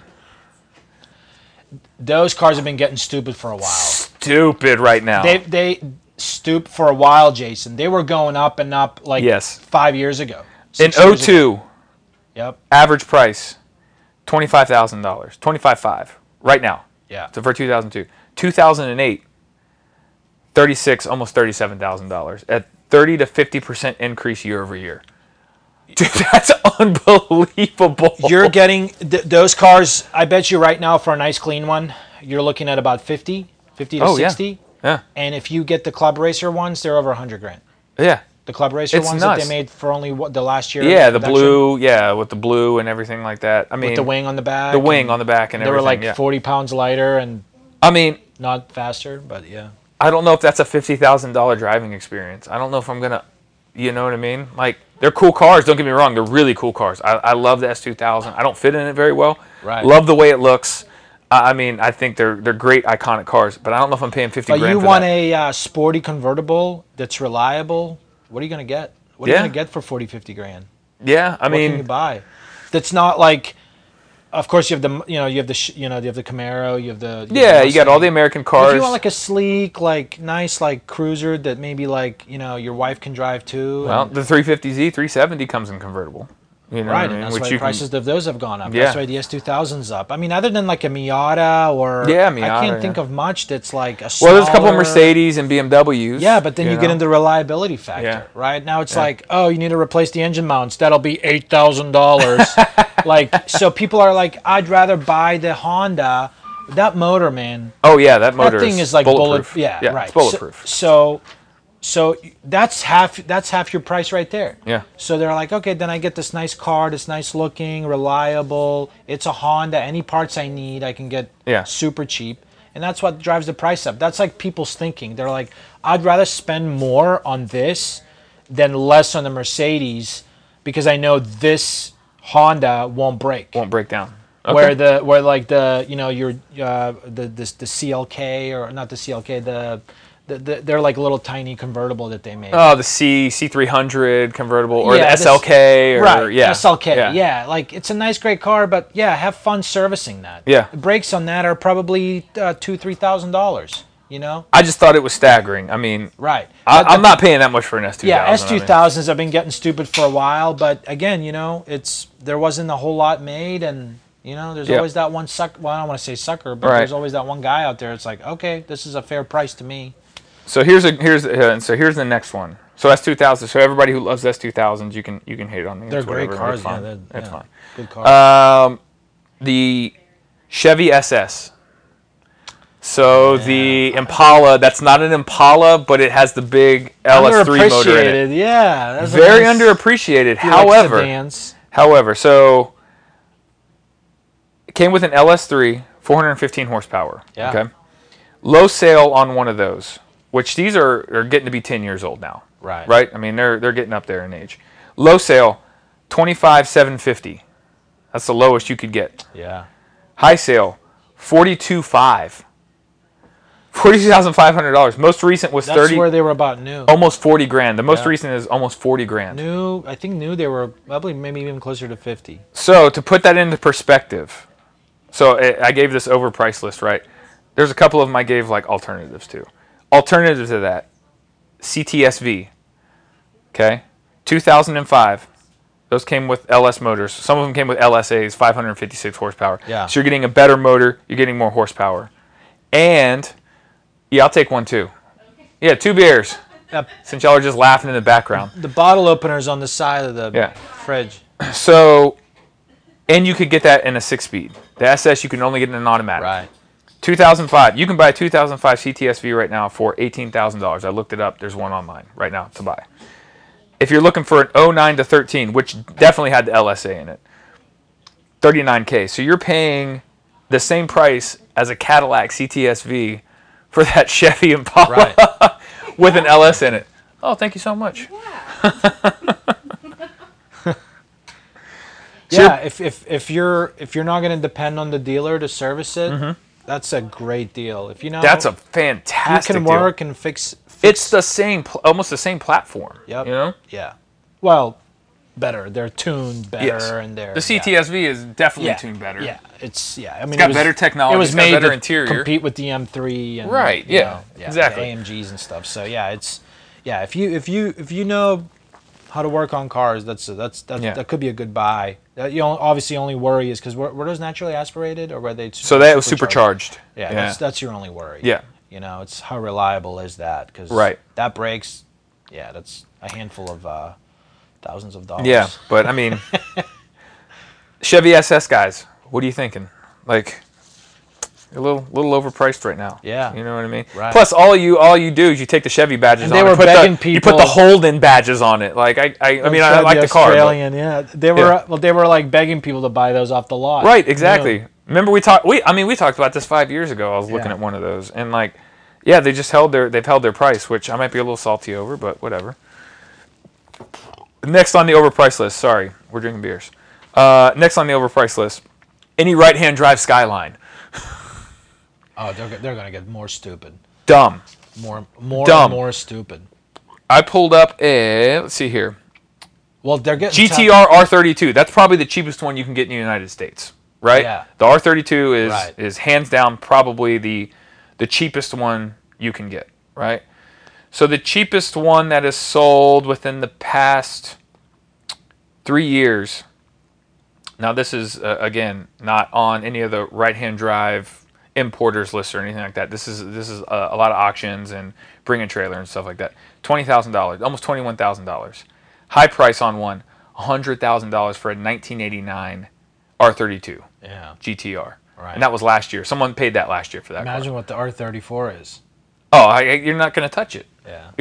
No one's going to touch that car. $200,000+ for a V-Spec. Well, they're already selling them. So they have a company now who is over there. They bought a big warehouse. They buy them for you, and then they charge you the rent on a spot until it's legal to bring it over here. So you have to purchase it, pay for a spot, and then get it here. But the Japanese guys are starting to make it really hard for them to get them because they're like, you're not going to take all these cars away from us because... That's our heritage. Right. Right. So it's like they're starting to charge a premium, which the company's charging a premium, and you're paying a premium. Yes. So if you didn't get in like 4 or 5 years ago on Skyline importing, like you're hosed right now. You're going to pay 50 plus for a car. I mean, it's just your dream car. Yeah. Your dream car is going to be gone. Man, I'm not paying that much. Those are so sweet. They're so nice. You know, if I'm paying, are they worth the money though? Are you paying $100,000 for a 1989 Skyline? Not a 32 or a 33. The 34 is just because it has, but it's that car's already double what the 32 is. You know, right? And exactly. if I'm paying that type of money, I want a left-hand drive. I don't want. Well, look, man, you can go get an R35 right now for like all day long, $60,000 to $75,000, like a really nice used one. Yeah, but we didn't. And blow the doors off that car. Well, yeah, but our generation didn't grow up with that car. I know. You know, in the Gran Turismo. And I feel like, dude, the Gran Turismo generation. Yeah. But those only came in automatics. Yep. You know, so and there's that nostalgia, that blue Skyline R34, man. Like I love it like everybody else, man. But I'm not paying that money for that car. And it may be like the muscle cars, right? Remember the muscle cars got really ridiculous here about 10, 15 years ago. Yeah. And then it crashed. Like the whole market just crashed out because people were like, people started aging out of those cars and they wanted something different, you know? Right. So are we going to see that? I don't know. But I thought those are pretty overpriced right now. Yeah. You know what I mean? Right. I just put on here any Toyota SUV right now is extremely overpriced. My FJ Cruiser. Look, FJ guys, like I owned one. I really liked it. It's not worth the driving experience unless you're going to take it off-road. If you take it off-road and you use it like an off-road vehicle, it's worth every penny. It's worth every penny. But if you're going to use it to just go get it as a grocery getter, or I'm going to take it to work like 1 or 2 days a week or something, dude, it's underpowered. Yeah. Can't get out of its own way. It gets horrible gas mileage. Has a small tank in it. Right. And like it's big and it's bulky. You know, I mean, it's not worth the, what did I say, 40% increase year over year on those cars and what they're going for now. Like you might as well just wait or just go buy a Jeep. You know, I mean. Yeah, get the new Bronco or something like that. Right. If you're, I don't know, unless you like the look or whatever, but yeah, it's not like, I don't know. And then if you spend that type of money, what are you going to do? Like, chop it all up and raise it and Right. put a lift kit on it and all Yeah. that. Like just Like you said, you might as well go buy the new Bronco. yeah, Like go buy it, man. The car that's built to like go Yeah. and do all that stuff. Yeah, Plus, it has- it can drive normally on the highway. Yeah, it has all the new technology. Yeah. It's nice. It's comfortable. Like, Right. I mean, Yeah, that's those- a nice car. That's gonna Right. be. They're gonna be everywhere. Yeah, That car's gonna be everywhere. great car. Mm-hmm. Yeah, compared to the Wrangler, Yes. so much better. Oh yeah. Yeah. Yeah. What do you have any that you can think of that you think are overpriced right now that are just unattainable that have just gotten out of hand? Like As lately? far as like used older cars, Yep.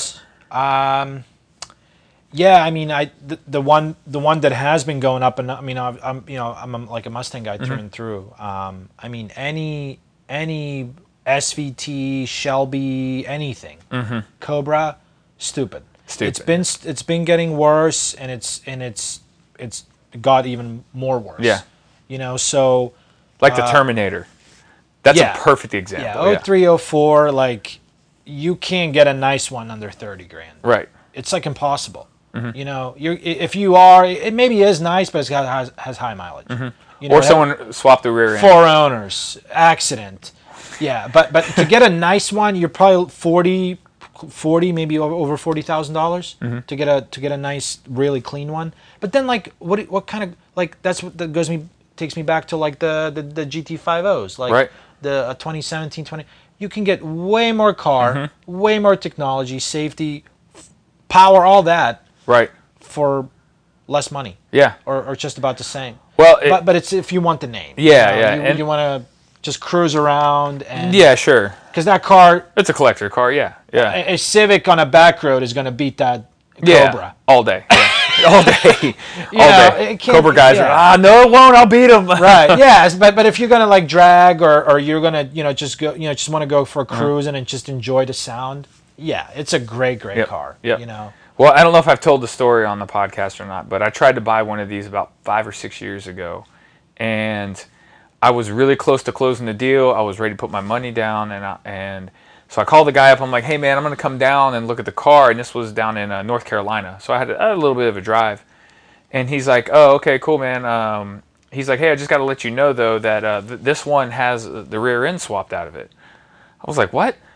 Because the whole reason you buy the Terminators is A, for the motor, and B, because it has the IRS in the back, right? And this guy's like, "Oh yeah, someone swapped it out to a solid axle so they could drag race it." I'm like, why would you do that? You know what I mean? Like, I was ready to buy this car, and he's like, "Oh yeah, by the way, it has a solid axle in the back." I'm like, no, guy. Like, I'm not doing some hillbilly swap in the back of this, you know, vehicle. It takes away all the money out of the car, you know. So Right. I'm glad I didn't buy it. I mean, as much as I do like the Terminators, man, they've gotten out of hand right now. Yeah. You know what I mean? Yeah, those, and then, I mean, one car that almost like never loses value, and it's like one of my dream cars is almost any Porsche. Oh yeah.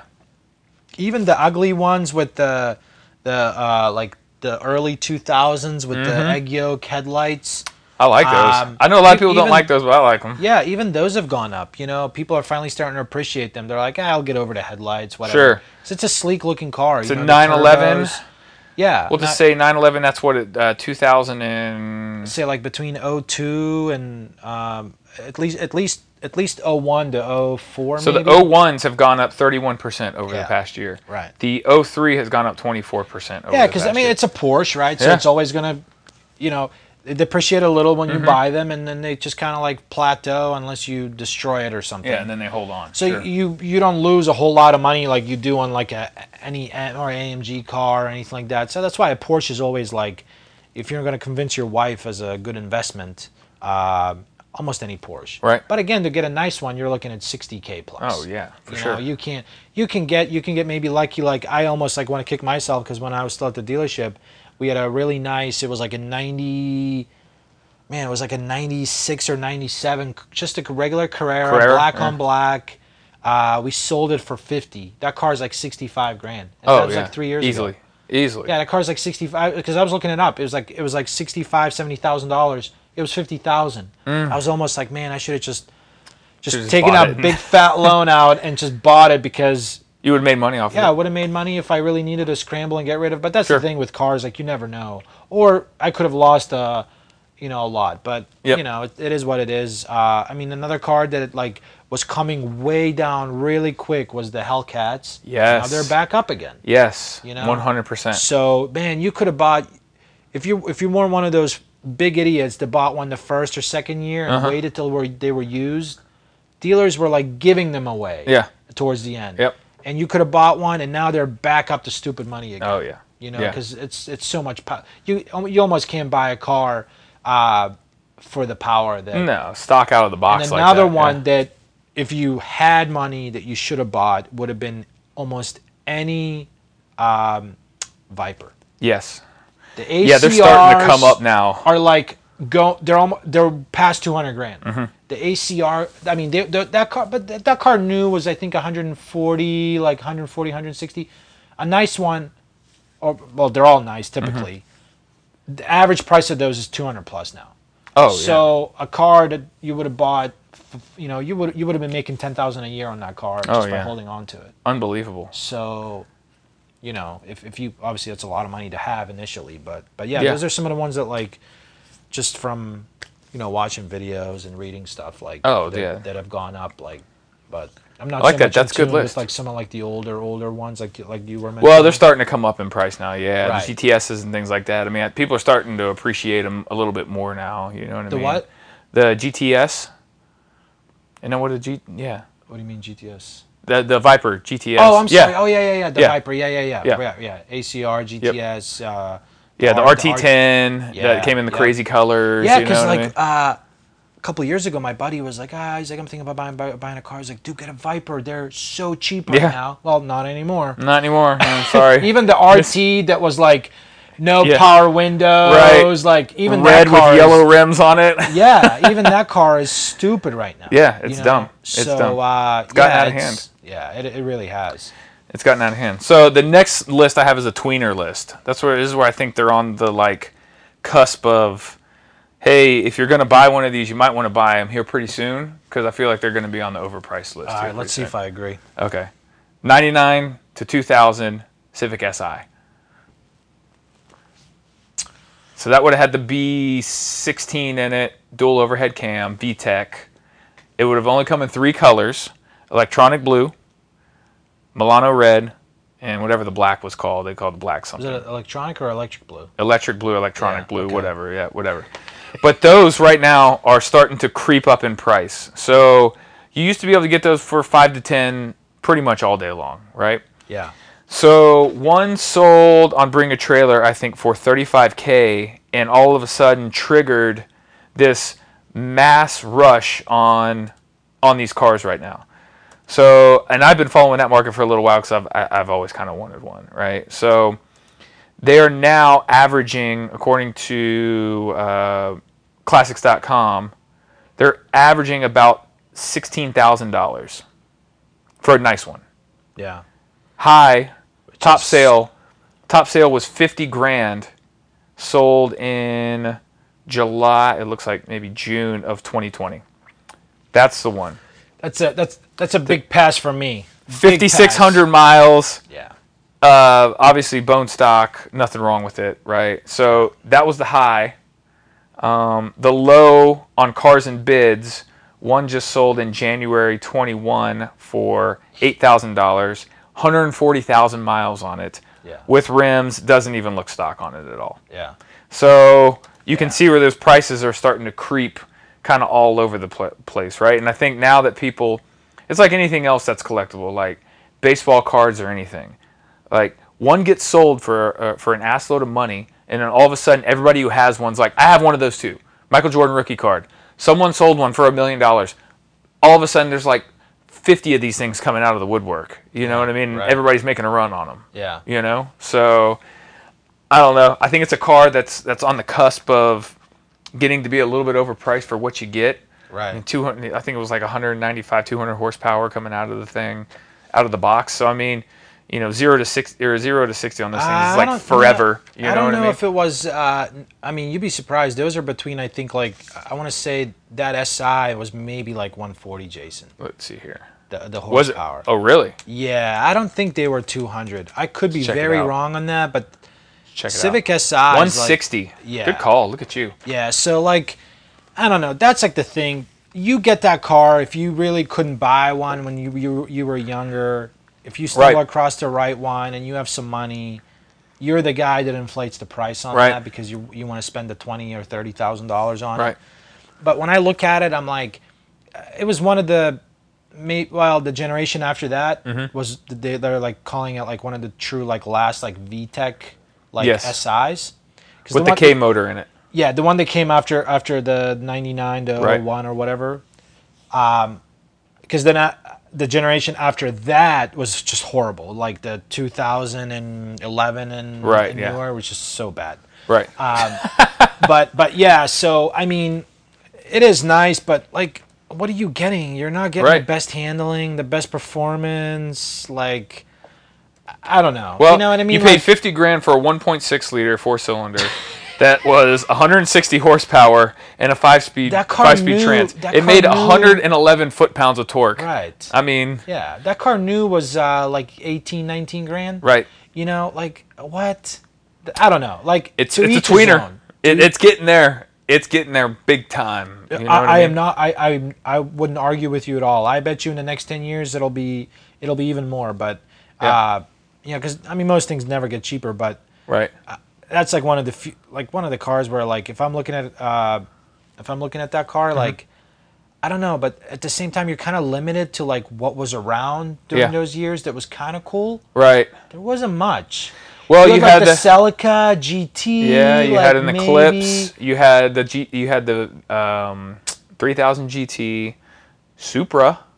You had... Yeah, but look at all the prices of those, well, right? Supras so people are I didn't even put them on the list because I think everybody knows the Supra's overpriced right now. Like, it's just... Yeah, you could buy like a Dodge Stealth. Yeah. Or like a Mitsubishi 3000. Right, yeah. You know, 3000 GT.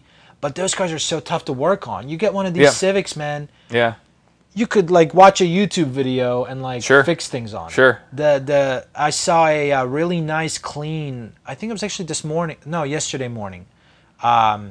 Really clean Nissan 300 ZX. Oh, I love those, yeah. But they're so hard to work on. Real nice.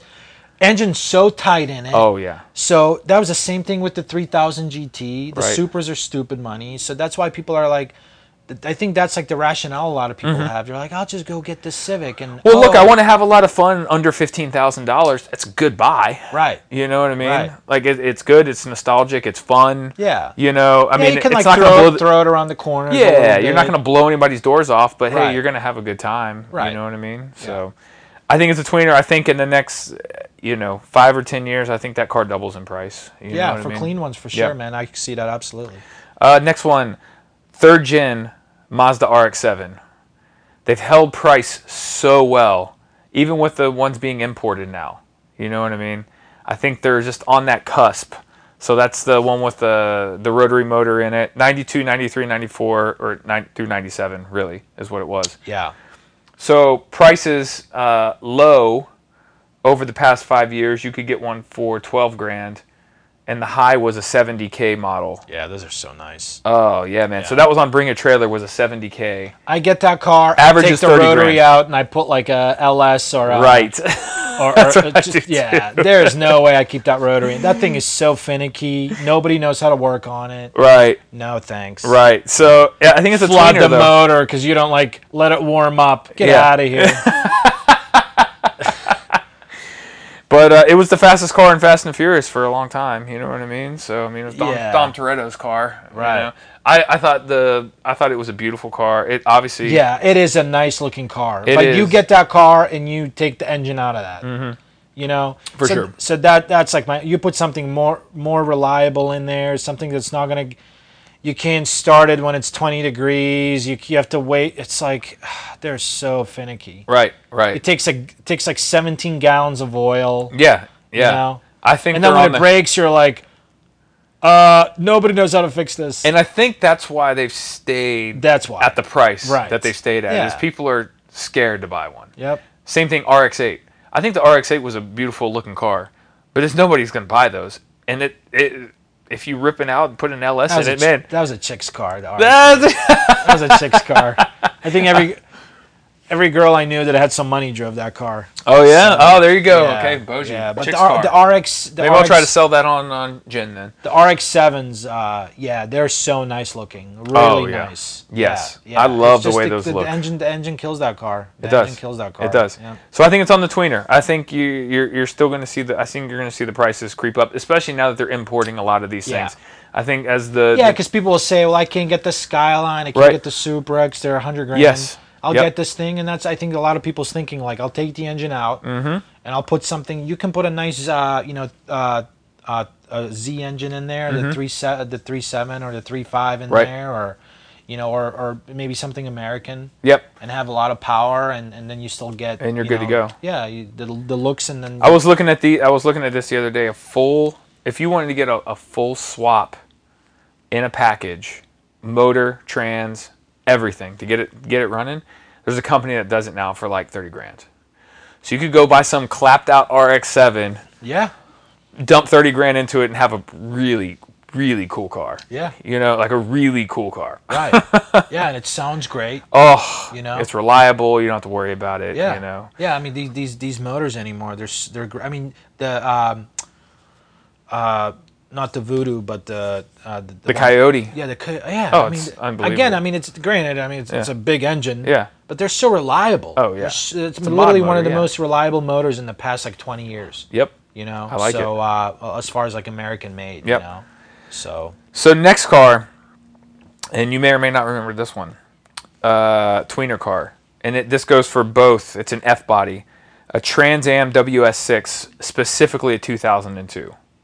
Yep. Yep. Dude, those cars were the king of the street. So average right now, you can get one of those for about $30,000. That's a cool classic car. It's LS powered, 325 horsepower, 0 to 60 in under 5 seconds. That's tough to beat at $30,000, man. I mean, that's getting it. My buddy had one, had it for like 10 years, sold it for almost double what he paid for it. Yes. Nice clean one. I mean, I think they're getting on the cusp. I think they're 45 in the next 10 years. I think you can't touch one for 45. Yeah. Like a nice one. Well, if those go up, then those Camaros will go up. Well, that's why I said it's an F body, right? It's an all F body. It's the Camaro SS from that same year. You know what I mean? I feel like all those cars that were made from like the late 90s through like the mid 2000s, they just, at least to me, they're not like the wow. Other than the Terminator. Yep. That's the only one, because like Ford thought that the government was going to kill the engine and the emissions and everything, so they scrambled and made like the last like 2 years of this badass motor and everything.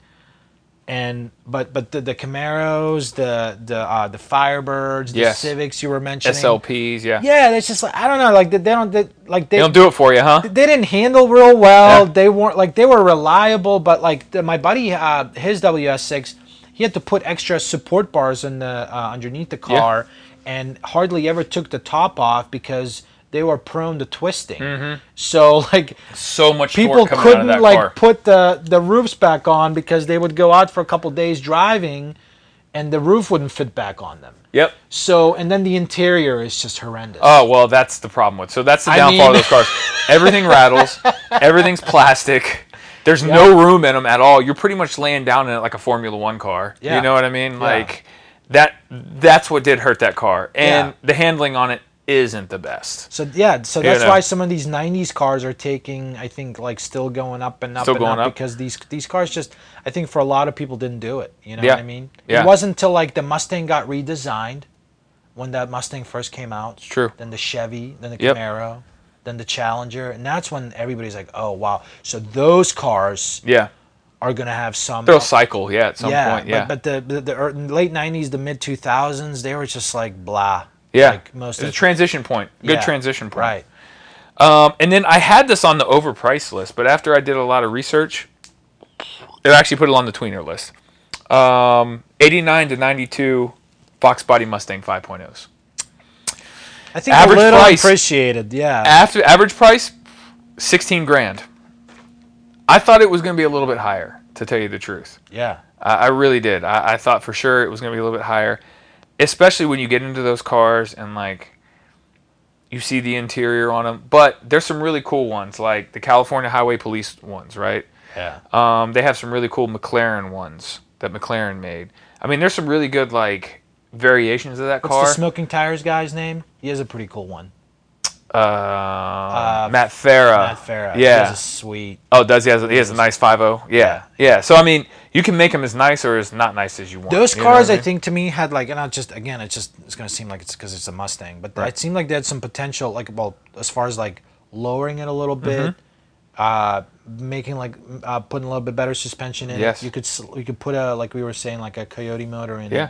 Well, guys are autocrossing those now. I mean, that's a Yes. great autocross platform. And guys have been drag racing They're not for like years. long, like the Camaro and, Yeah. the Trans Am were so Right, long, so long, so yeah. much like useless space. Yes. This was like a nice compact car. Yep. And I think you lower it, you put some. Again, it's like one of those cars. If you can buy like a nice used one for like 10 grand, Yep. and kind of strip it down, and add the right suspension, the right engine to it. Yep. You got a car that'll last 50 years. Forever. man. And it's, That'll it ride always nice. looks cool. Yep. Yeah. Nice wheels. You'd be looking like Vanilla Ice rolling down the road. Yep. Nice size baby. That's right. So that's my tweener list. Yeah. That's kind of what I thought. They this, had like- some like special edition ones of those. Yeah, that's why I said they had Yeah, like they you had said, the they called- McLaren edition. They had all of the Highway Patrol ones. Yeah. So those are all pretty sought after. Were they always like blacked out and stuff? Like No, the- so those they always had like a special suspension package. Ah, They gave you a okay. little bit more power. Yeah. And they all came in notchback, and they never came in a fastback. What version. What movie is that? Where the dude gets robbed? He's driving it. Movie from the '90s. I don't Cuba know. Gooding Jr. I think. Oh, he's in it. I don't remember. It's like somebody's driving that and he gets robbed right at the light. He's driving one of those Fox Body Mustangs. SSP is what they were called. I couldn't remember the name. Oh, okay. So I think they were called like special service package. Okay. So there was 15,000 of those made. So you can, there's still, That's a good amount. yeah, there's still a good amount of them in there. So Yeah. you got an engine oil cooler, you got silicone radiator hoses, you got auto trans cooler. Which you would swap out for new parts anyway. Yeah, exactly. You got a bigger alternator for all the additional lights and everything that came on it, right? Yeah. You got a new speedo cable to go a little bit faster. You got let's see here, relocated rear deck release, whatever that was, probably in the back there. Reinforced floor pans, and full size spare tire if you wanted that. So, Wow. but it was a little bit souped Take up. that out and little save like 30 pounds. Yeah, you get a little bit more souped up model. And like I said, they all came in notchback, and I always think the notchbacks look a little bit cooler. I know a lot of people like fastbacks, but Yeah. whatever. On to the bargain list. You'll love the first one. I've owned it. Acura RSX Type S. Yeah. I think those cars are such a bargain right now. They are so much fun to drive. Averaging It's like about, a go-kart, man. You can beat on that thing so much. got the K20 motor in it. Yep. It's got all the suspension done. The aftermarket is huge on it. Parts are cheap. $13,000 is the average price for one of those Man, right you now. should have waited like a year to sell yours. I know, right? Yeah, hindsight's 2020 now. It's like, Yeah, I could have, man. would have, but yeah, Well, the it's- same thing with my 454 SS. If I wouldn't have sold it, I could have pretty much doubled my money. But I didn't want it anymore. So, Yeah. but yeah, that's kind of the average price right now on those. Lowest has been 5,600. The the highest is 21,000. That was on Bring a Trailer, and it was a 66,000 mile 2005 Type Yeah. S. The biggest things that concerns me with those is that just like what kind of condition or shape are they in? Yeah, what kind of driver drove it before? Yeah, right. That's the biggest thing because those were so affordable. Mm-hmm. 6-7 years ago, that you had a lot of parents buy them for their kids. Sure, I know. And I knew those a lot kids of just- my buddies had them. Yeah, they just banged on those cars because they could take so much, but then, it can only take so much. Yeah. You know what I mean? So those engines were great. The transmissions, they were fun cars. And I think every generation, like I feel like the car that's that current generation is like the BRZ and Sure. the FRS. Yep. Every generation needs that car where it's like affordable, you can get it used, affordable, and you can have fun and drive it. And that's what I was kind of talking about. Like the cars in the late 90s, like I'd say mid almost to late 2000, they didn't really have those cars like you had the Acura, but that was just new, so you couldn't really get it used for like a good price. I feel like every generation needs like to be able to like have like a, because that's what keeps like the enthusiasts going. You know what I mean? An affordable, naturally aspirated stick.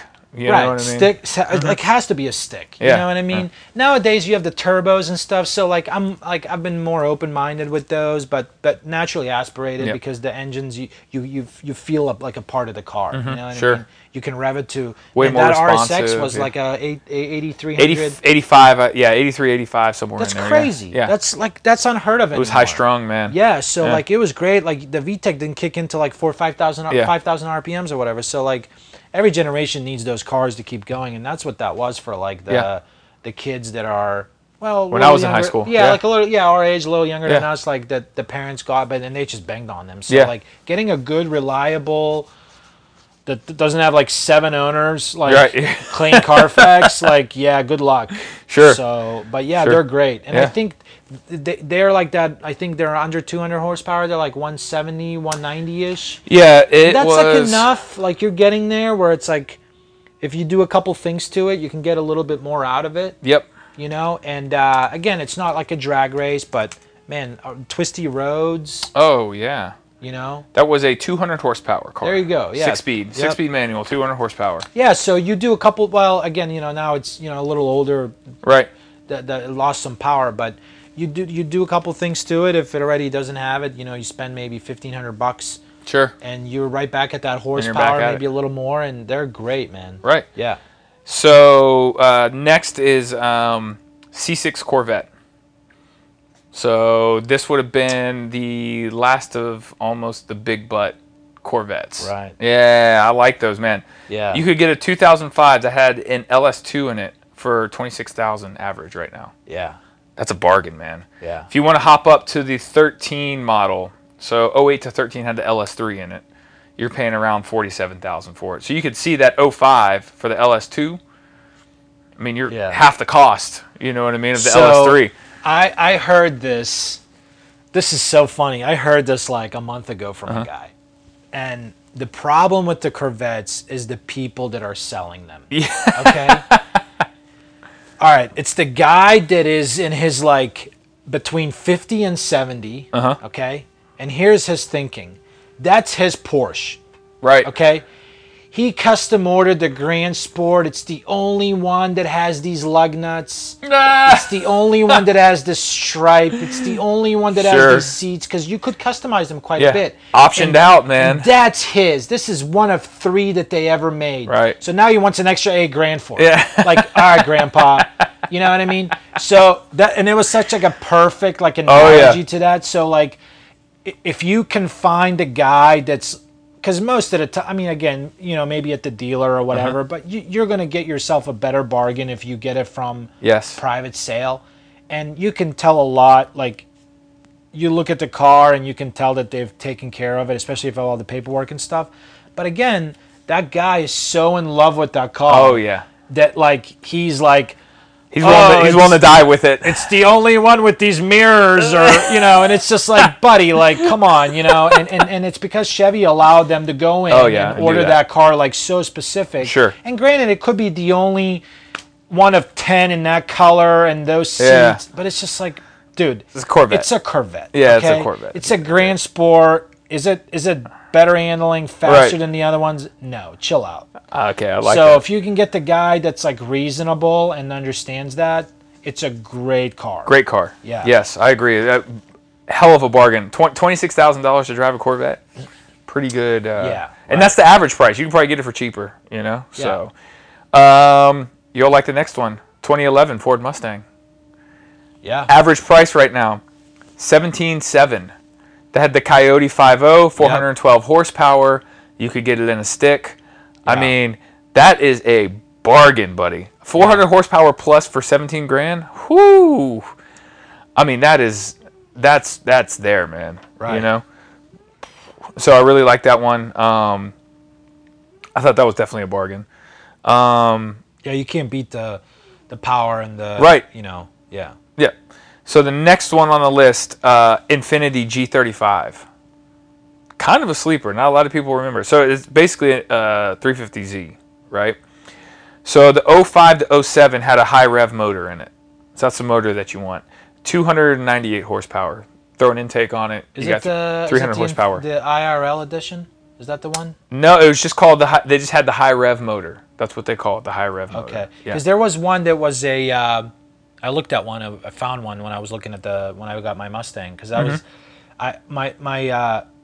narrowed it down. I had like 8 cars, 5 cars. The last 3 were the GT, the 5.0, the 370Z, Okay.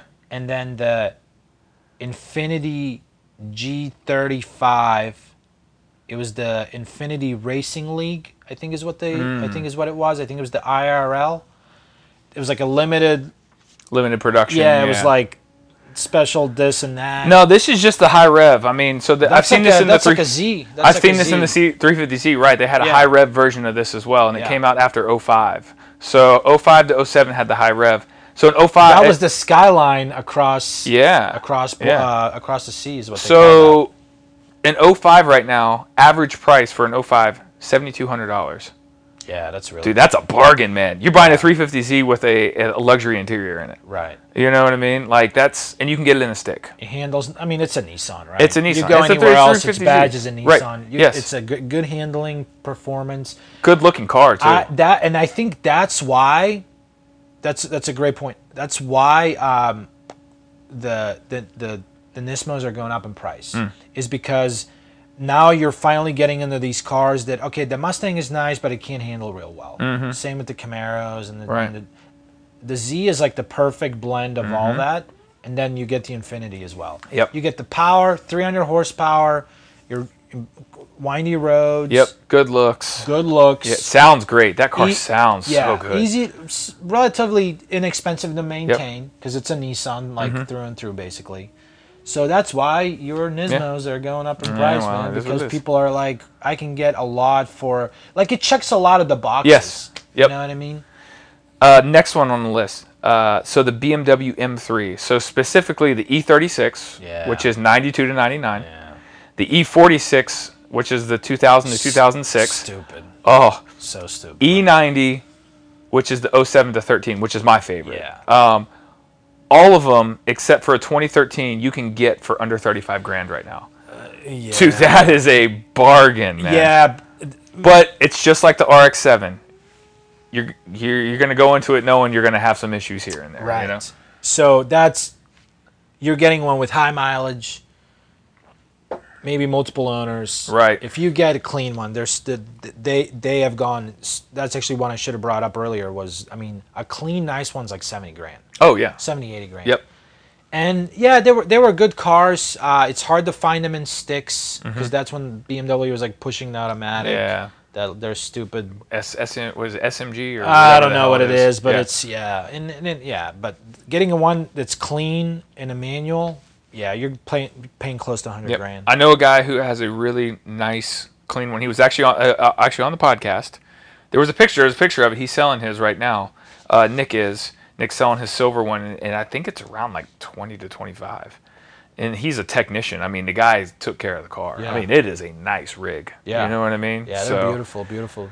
Those are the cars that were in the Need for Speed. Yes. Need for Speed Most Wanted. Yep. I think it was on the cover. For sure. Those are badass, the E46. Yeah.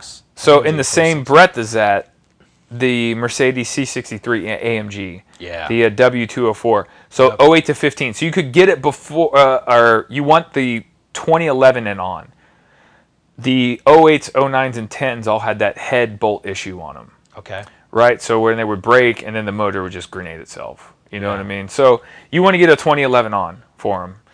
You can get those under $40,000 right now. And that's a hand-built 6.2-liter V8, 430 horsepower, 0 to 60 in 3.9 seconds.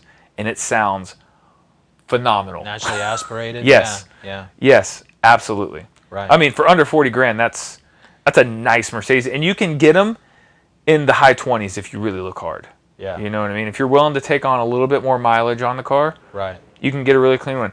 But if it's been serviced correctly and everything, I mean, what's not to lose at $28,000 when you're driving a really nice, car around, So that's the bargain list.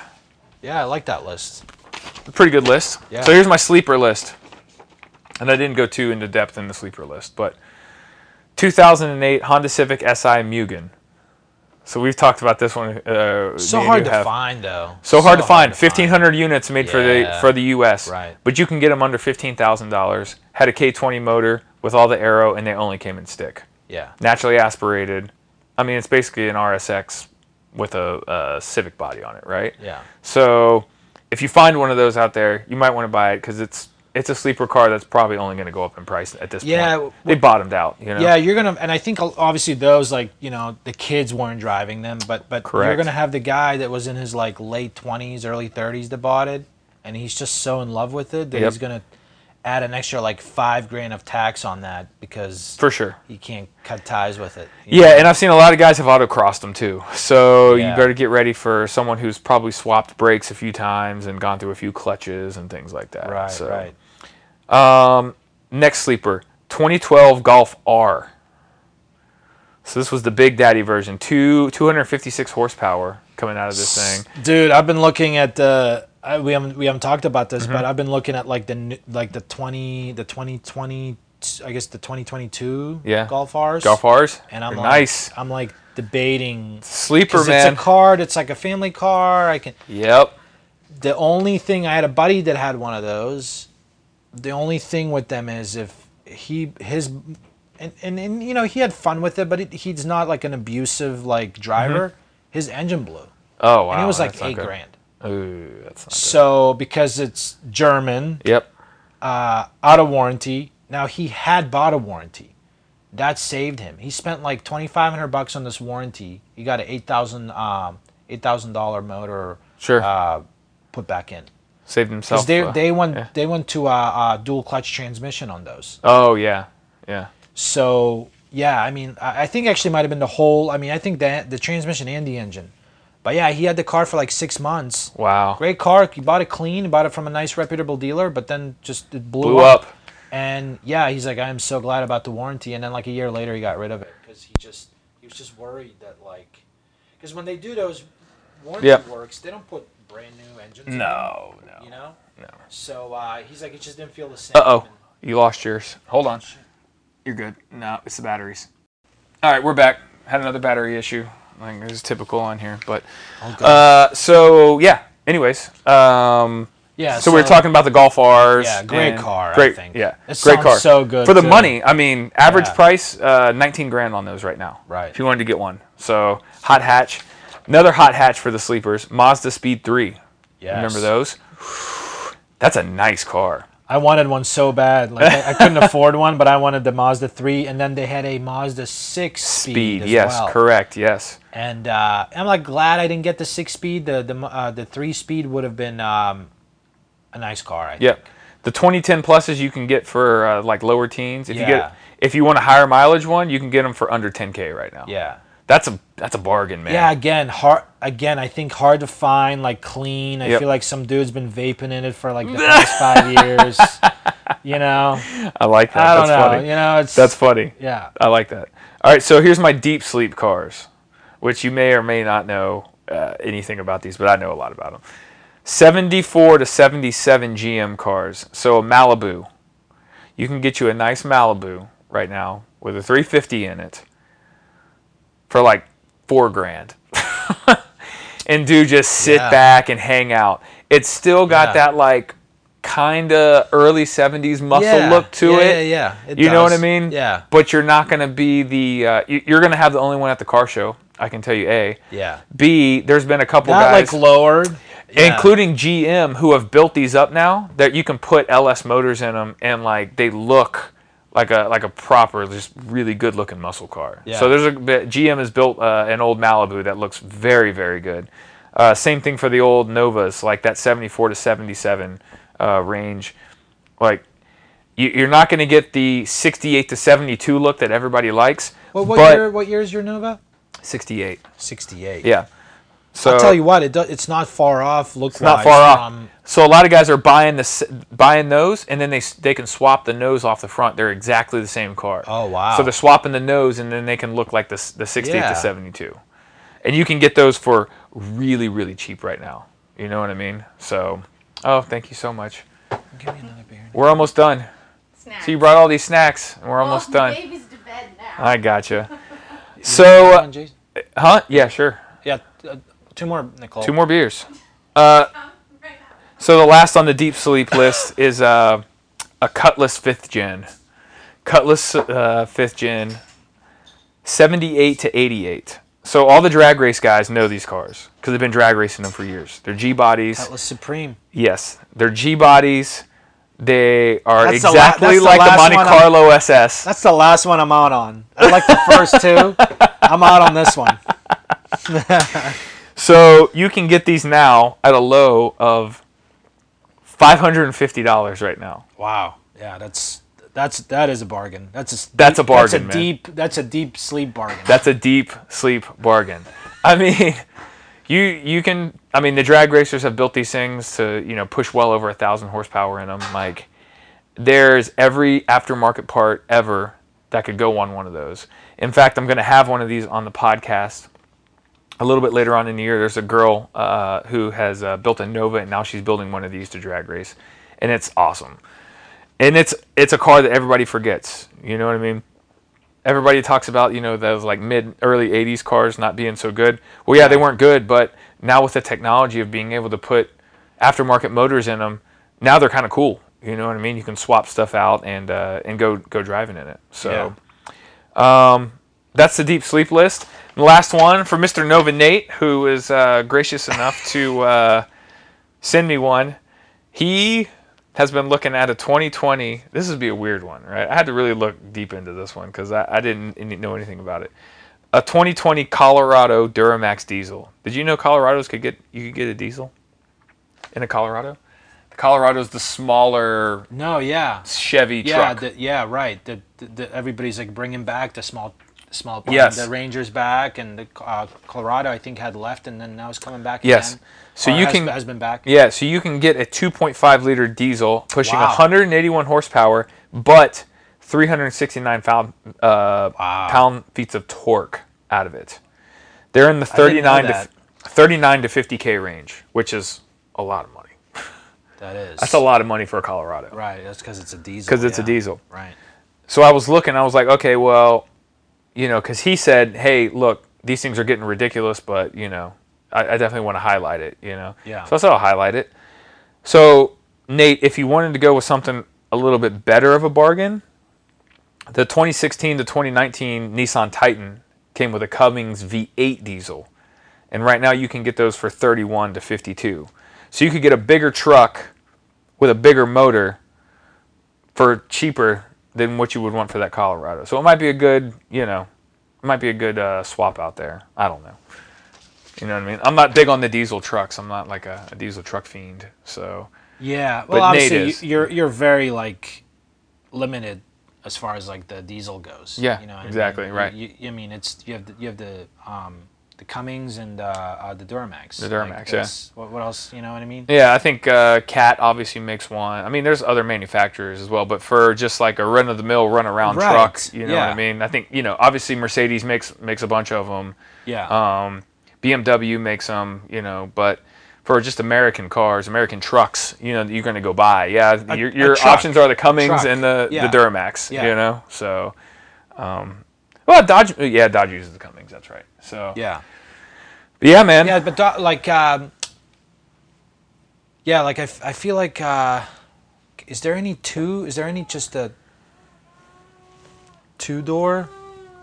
Oh, get the baby. The God baby is Nicole left is awake. Baby monitor down here. Yeah. No, he's probably just tossing around. Yeah. Is there any just a 2-door diesel pickup trucks out there? I don't think so. I don't think you can get the Colorado in a 2-door. Yeah, they're typically either. I don't think you can get that Nissan in a 2-door. Like crew cab or a 4-door. You might be able to get a Dodge in a 2-door diesel. Yeah. Or Ford in a 2-door diesel. Yeah. I can't think of any Chevys that would have that in there. Right. You might be able to special order one for all I know. Yeah, I wonder what his thought is behind that. Yeah. Nate, hit me up. Tell me what you Colorado. think, man. Yeah. Tell me what you think about the Colorado. Why you want the Colorado. I'd like to hear it. Like even new trucks, I feel like are like getting ridiculous. Oh yeah, they all are. I mean, you can't get like a nice loaded pickup truck under 50 grand. No. You can't. No. You know, and the leases on them are great because the resale value is so good. So the manufacturer can afford to lease you a like loaded Sierra for like $450 a month, $500, because they know when they go to sell it used, they're going to be able to club somebody again. Well, they're luxury trucks. You know what I Yeah. mean? They're not used as trucks anymore. They're used as get around vehicles. You go anywhere in Houston, Texas. I can guarantee 75% of the people who are driving trucks around have never taken those things off road. Yeah. You know? Yeah, and to me, like that defeats the purpose of like what you're using it for. Right. You know what I Yeah. mean? Like a pickup truck. Yeah. Just like a personal opinion. I don't Sure. know. I've never been into them. I can appreciate them. I mean I think the best trucks out there, depending on which, it's like a seesaw. I feel like you're either the F-150 or you're like the Toyota Tundra.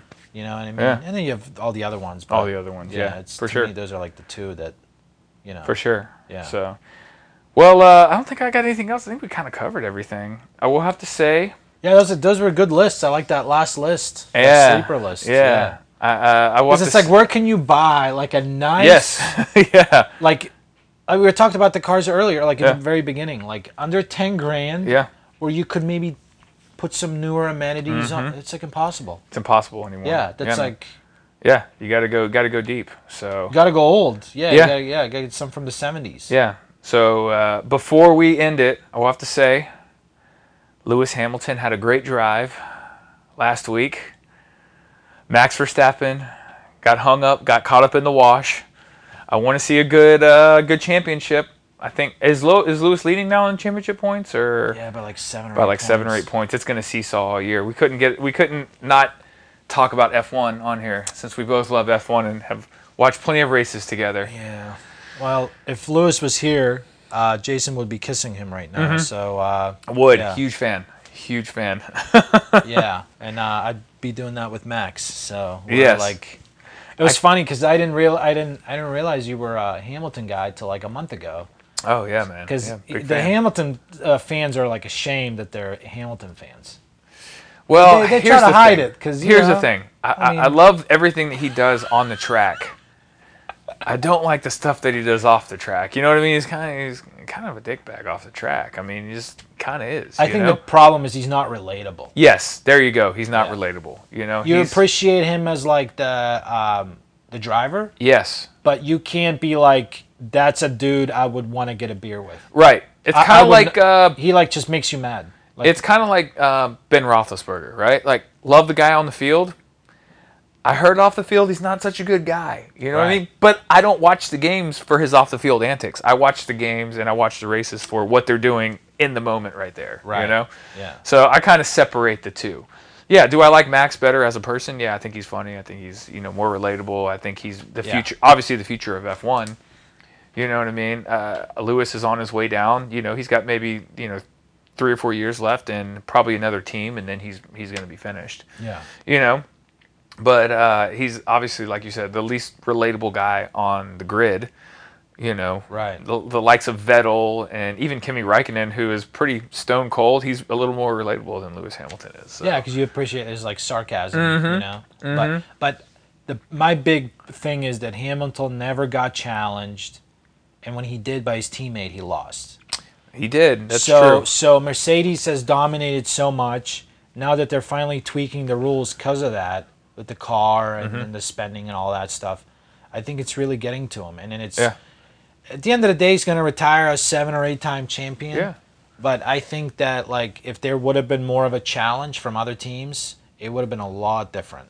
He still wins a bunch. Yes. He still wins like 3 or 4. Well, but he doesn't win 7 or 8. This is why I am absolutely loving this year, is because you get to see a little adversity in how he's going to respond to adversity. But I want them to race. You know what I mean? Yeah, I do too. Yeah, absolutely. I don't want there to look like Well, we got a good look at Perez crashing into Hamilton. Yeah. I don't want Bottas crashing into Max. I want them to race at the end of the day, like strategy and teamwork, like who's going to. But we got a good look at that a couple weeks ago, and Max Verstappen. I mean, just he beat the pants off. Right. Him, when you they know were when they went head to head. Yeah. When they were like team versus team, head to head, Red Bull has the formula right now. Yep, they do. So that's the thing. Don't disagree with that at all. So I think the last like 2-3 races really haven't shown that much, other than obviously he caught up, and it's going to make for a good end of the half. Season. Yes, I can't wait, man. I'm looking forward towards the. I wish they had like an all-star break. They do summer break. No, like an all-star. Oh, like a race? Yeah. Well, they do. They have that Champions race where like NASCAR and IRL and a couple Formula One guys, some of the drift guys, and some of the. What they should do is the race should be like the guys draw names out of a hat, and that's the team that you race for that weekend. So Hamilton could end up racing for Haas. We'll see how well he does, or Max for Haas. You know, it's like can he not finish last? For Williams. Yeah, can he not finish last? You know, yeah. Like the cars, like it's funny because like we talked about this, Ocon winning. Yeah. Like once you're in the front, or I talked this with my boss because he watches F1 too. Once you're in the front, like it's like you're gone. Yeah. Unless your team messes up, you're winning. So that's why they're making. So last weekend, obviously, so we're talking about the race that was in where were they at? In Hungary. Hungary. They were in Hungary last week. Yeah. So for people who are listening to this, that might be like months away from this. We're talking about the Hungary race from 2001, from 2021. So I was over at Jen's family's house, right? My brother-in-law and sister-in-law. We were over there. Their whole family was there. I woke up early just so I could make sure to get the TV because I wanted to watch the race, right? Yeah. So I turned it on. The kids weren't up or anything. I had it on, and so people started trickling in for breakfast. Everybody was hungover, and I'm sitting there watching it pretty intently. By the middle of that race, I had everybody glued to that TV because it was so good to watch guys jumble up and move around. Yeah. By the end of the race, there was people cheering who had never even watched F1 in their entire life. Right. And I think there was like a few fans. But if that would have been a race where someone just took off, and you never saw them again the rest of the race, like a Hamilton or Verstappen, everybody would have been like, that's the most boring thing I've ever watched. Why do you sit here and watch it, right? That's what we had a lot in 2019. Yes. Mm-hmm. Red Bull competed a little bit, but it was like every race. Once Hamilton was in the front, gone. Yeah, gone. Yep. Like winning, like lapping everybody. Yep. And that's why I'm so glad they're implementing the change with the cars. They're limiting them to what they can spend. Yes. I'm looking even forward though to the cream will still rise to the top, I think. For sure. I don't think the Haas is going to start winning races all of a sudden. No. But they were competitive 2 years ago. So you never know. Yeah, so we'll see. But yeah, F1, I would definitely recommend checking it out if whoever's listening, if if you've never watched the race. It's coming up in the world. I saw Barstool Sports. There's no commercials. That's right. Yes. It's like an hour and a half. Yep. And it's I played. All right, we lost another one, but we're back now. Okay. So yeah, like you were saying, if you've never watched F1, it's great. You should probably watch it. It's good. It's very good. Barstool Sports now they're selling merchandise for F1 now, so they're even getting into it. So I think people in America are really starting to understand F1 and really. Well, they added a second race. Yes. Right. Yep. So Miami and Austin now. Yeah. So now you're going to get two looks at it. Yeah, they travel all over basically the world to race. They do Canada, U.S. It's the second most watched sports in the world. Wow. Behind soccer. I didn't know that. Yes. Behind soccer is the second most watched sport. Yep. So. Wow. It's big, man. It's big. So. But hey, man, I appreciate it. The more you know. The more you know. Yeah. I appreciate you coming, man. Thanks for the beers. Yeah, absolutely, man. Thanks for having me. We're going to have you back on in a year, and hopefully the car prices are different, and we can talk a little bit more shit on it. Yeah, absolutely. Yeah. After people that are jacking it all up. Yeah. Mainly the rental companies. But Yeah. Hope you get yours. So, all right, man. Appreciate it. All right. Thank you so much for listening. I had such a great time with Boji. As you can tell, he's a really good time. I always have a great time with him. We get along really nice, and which I hope we do, because I'm the Godfather. So, but I had a great time with them talking all those used cars and everything. As you could hear, it's kind of all over the place right now. So I hope you get online, get on radridespodcast.com. You can see the full list of cars that we spoke about on there and the reasoning behind us picking those cars. And just all the things on there about the podcast, really. If you want to go back and look at any of them, if you want to go look at any pictures from any of the previous ones, they're all on there. And right now, I have a few people that I have lined up for the next few episodes. I'm really looking forward to it. I will announce those here in a few weeks, and I hope you come back.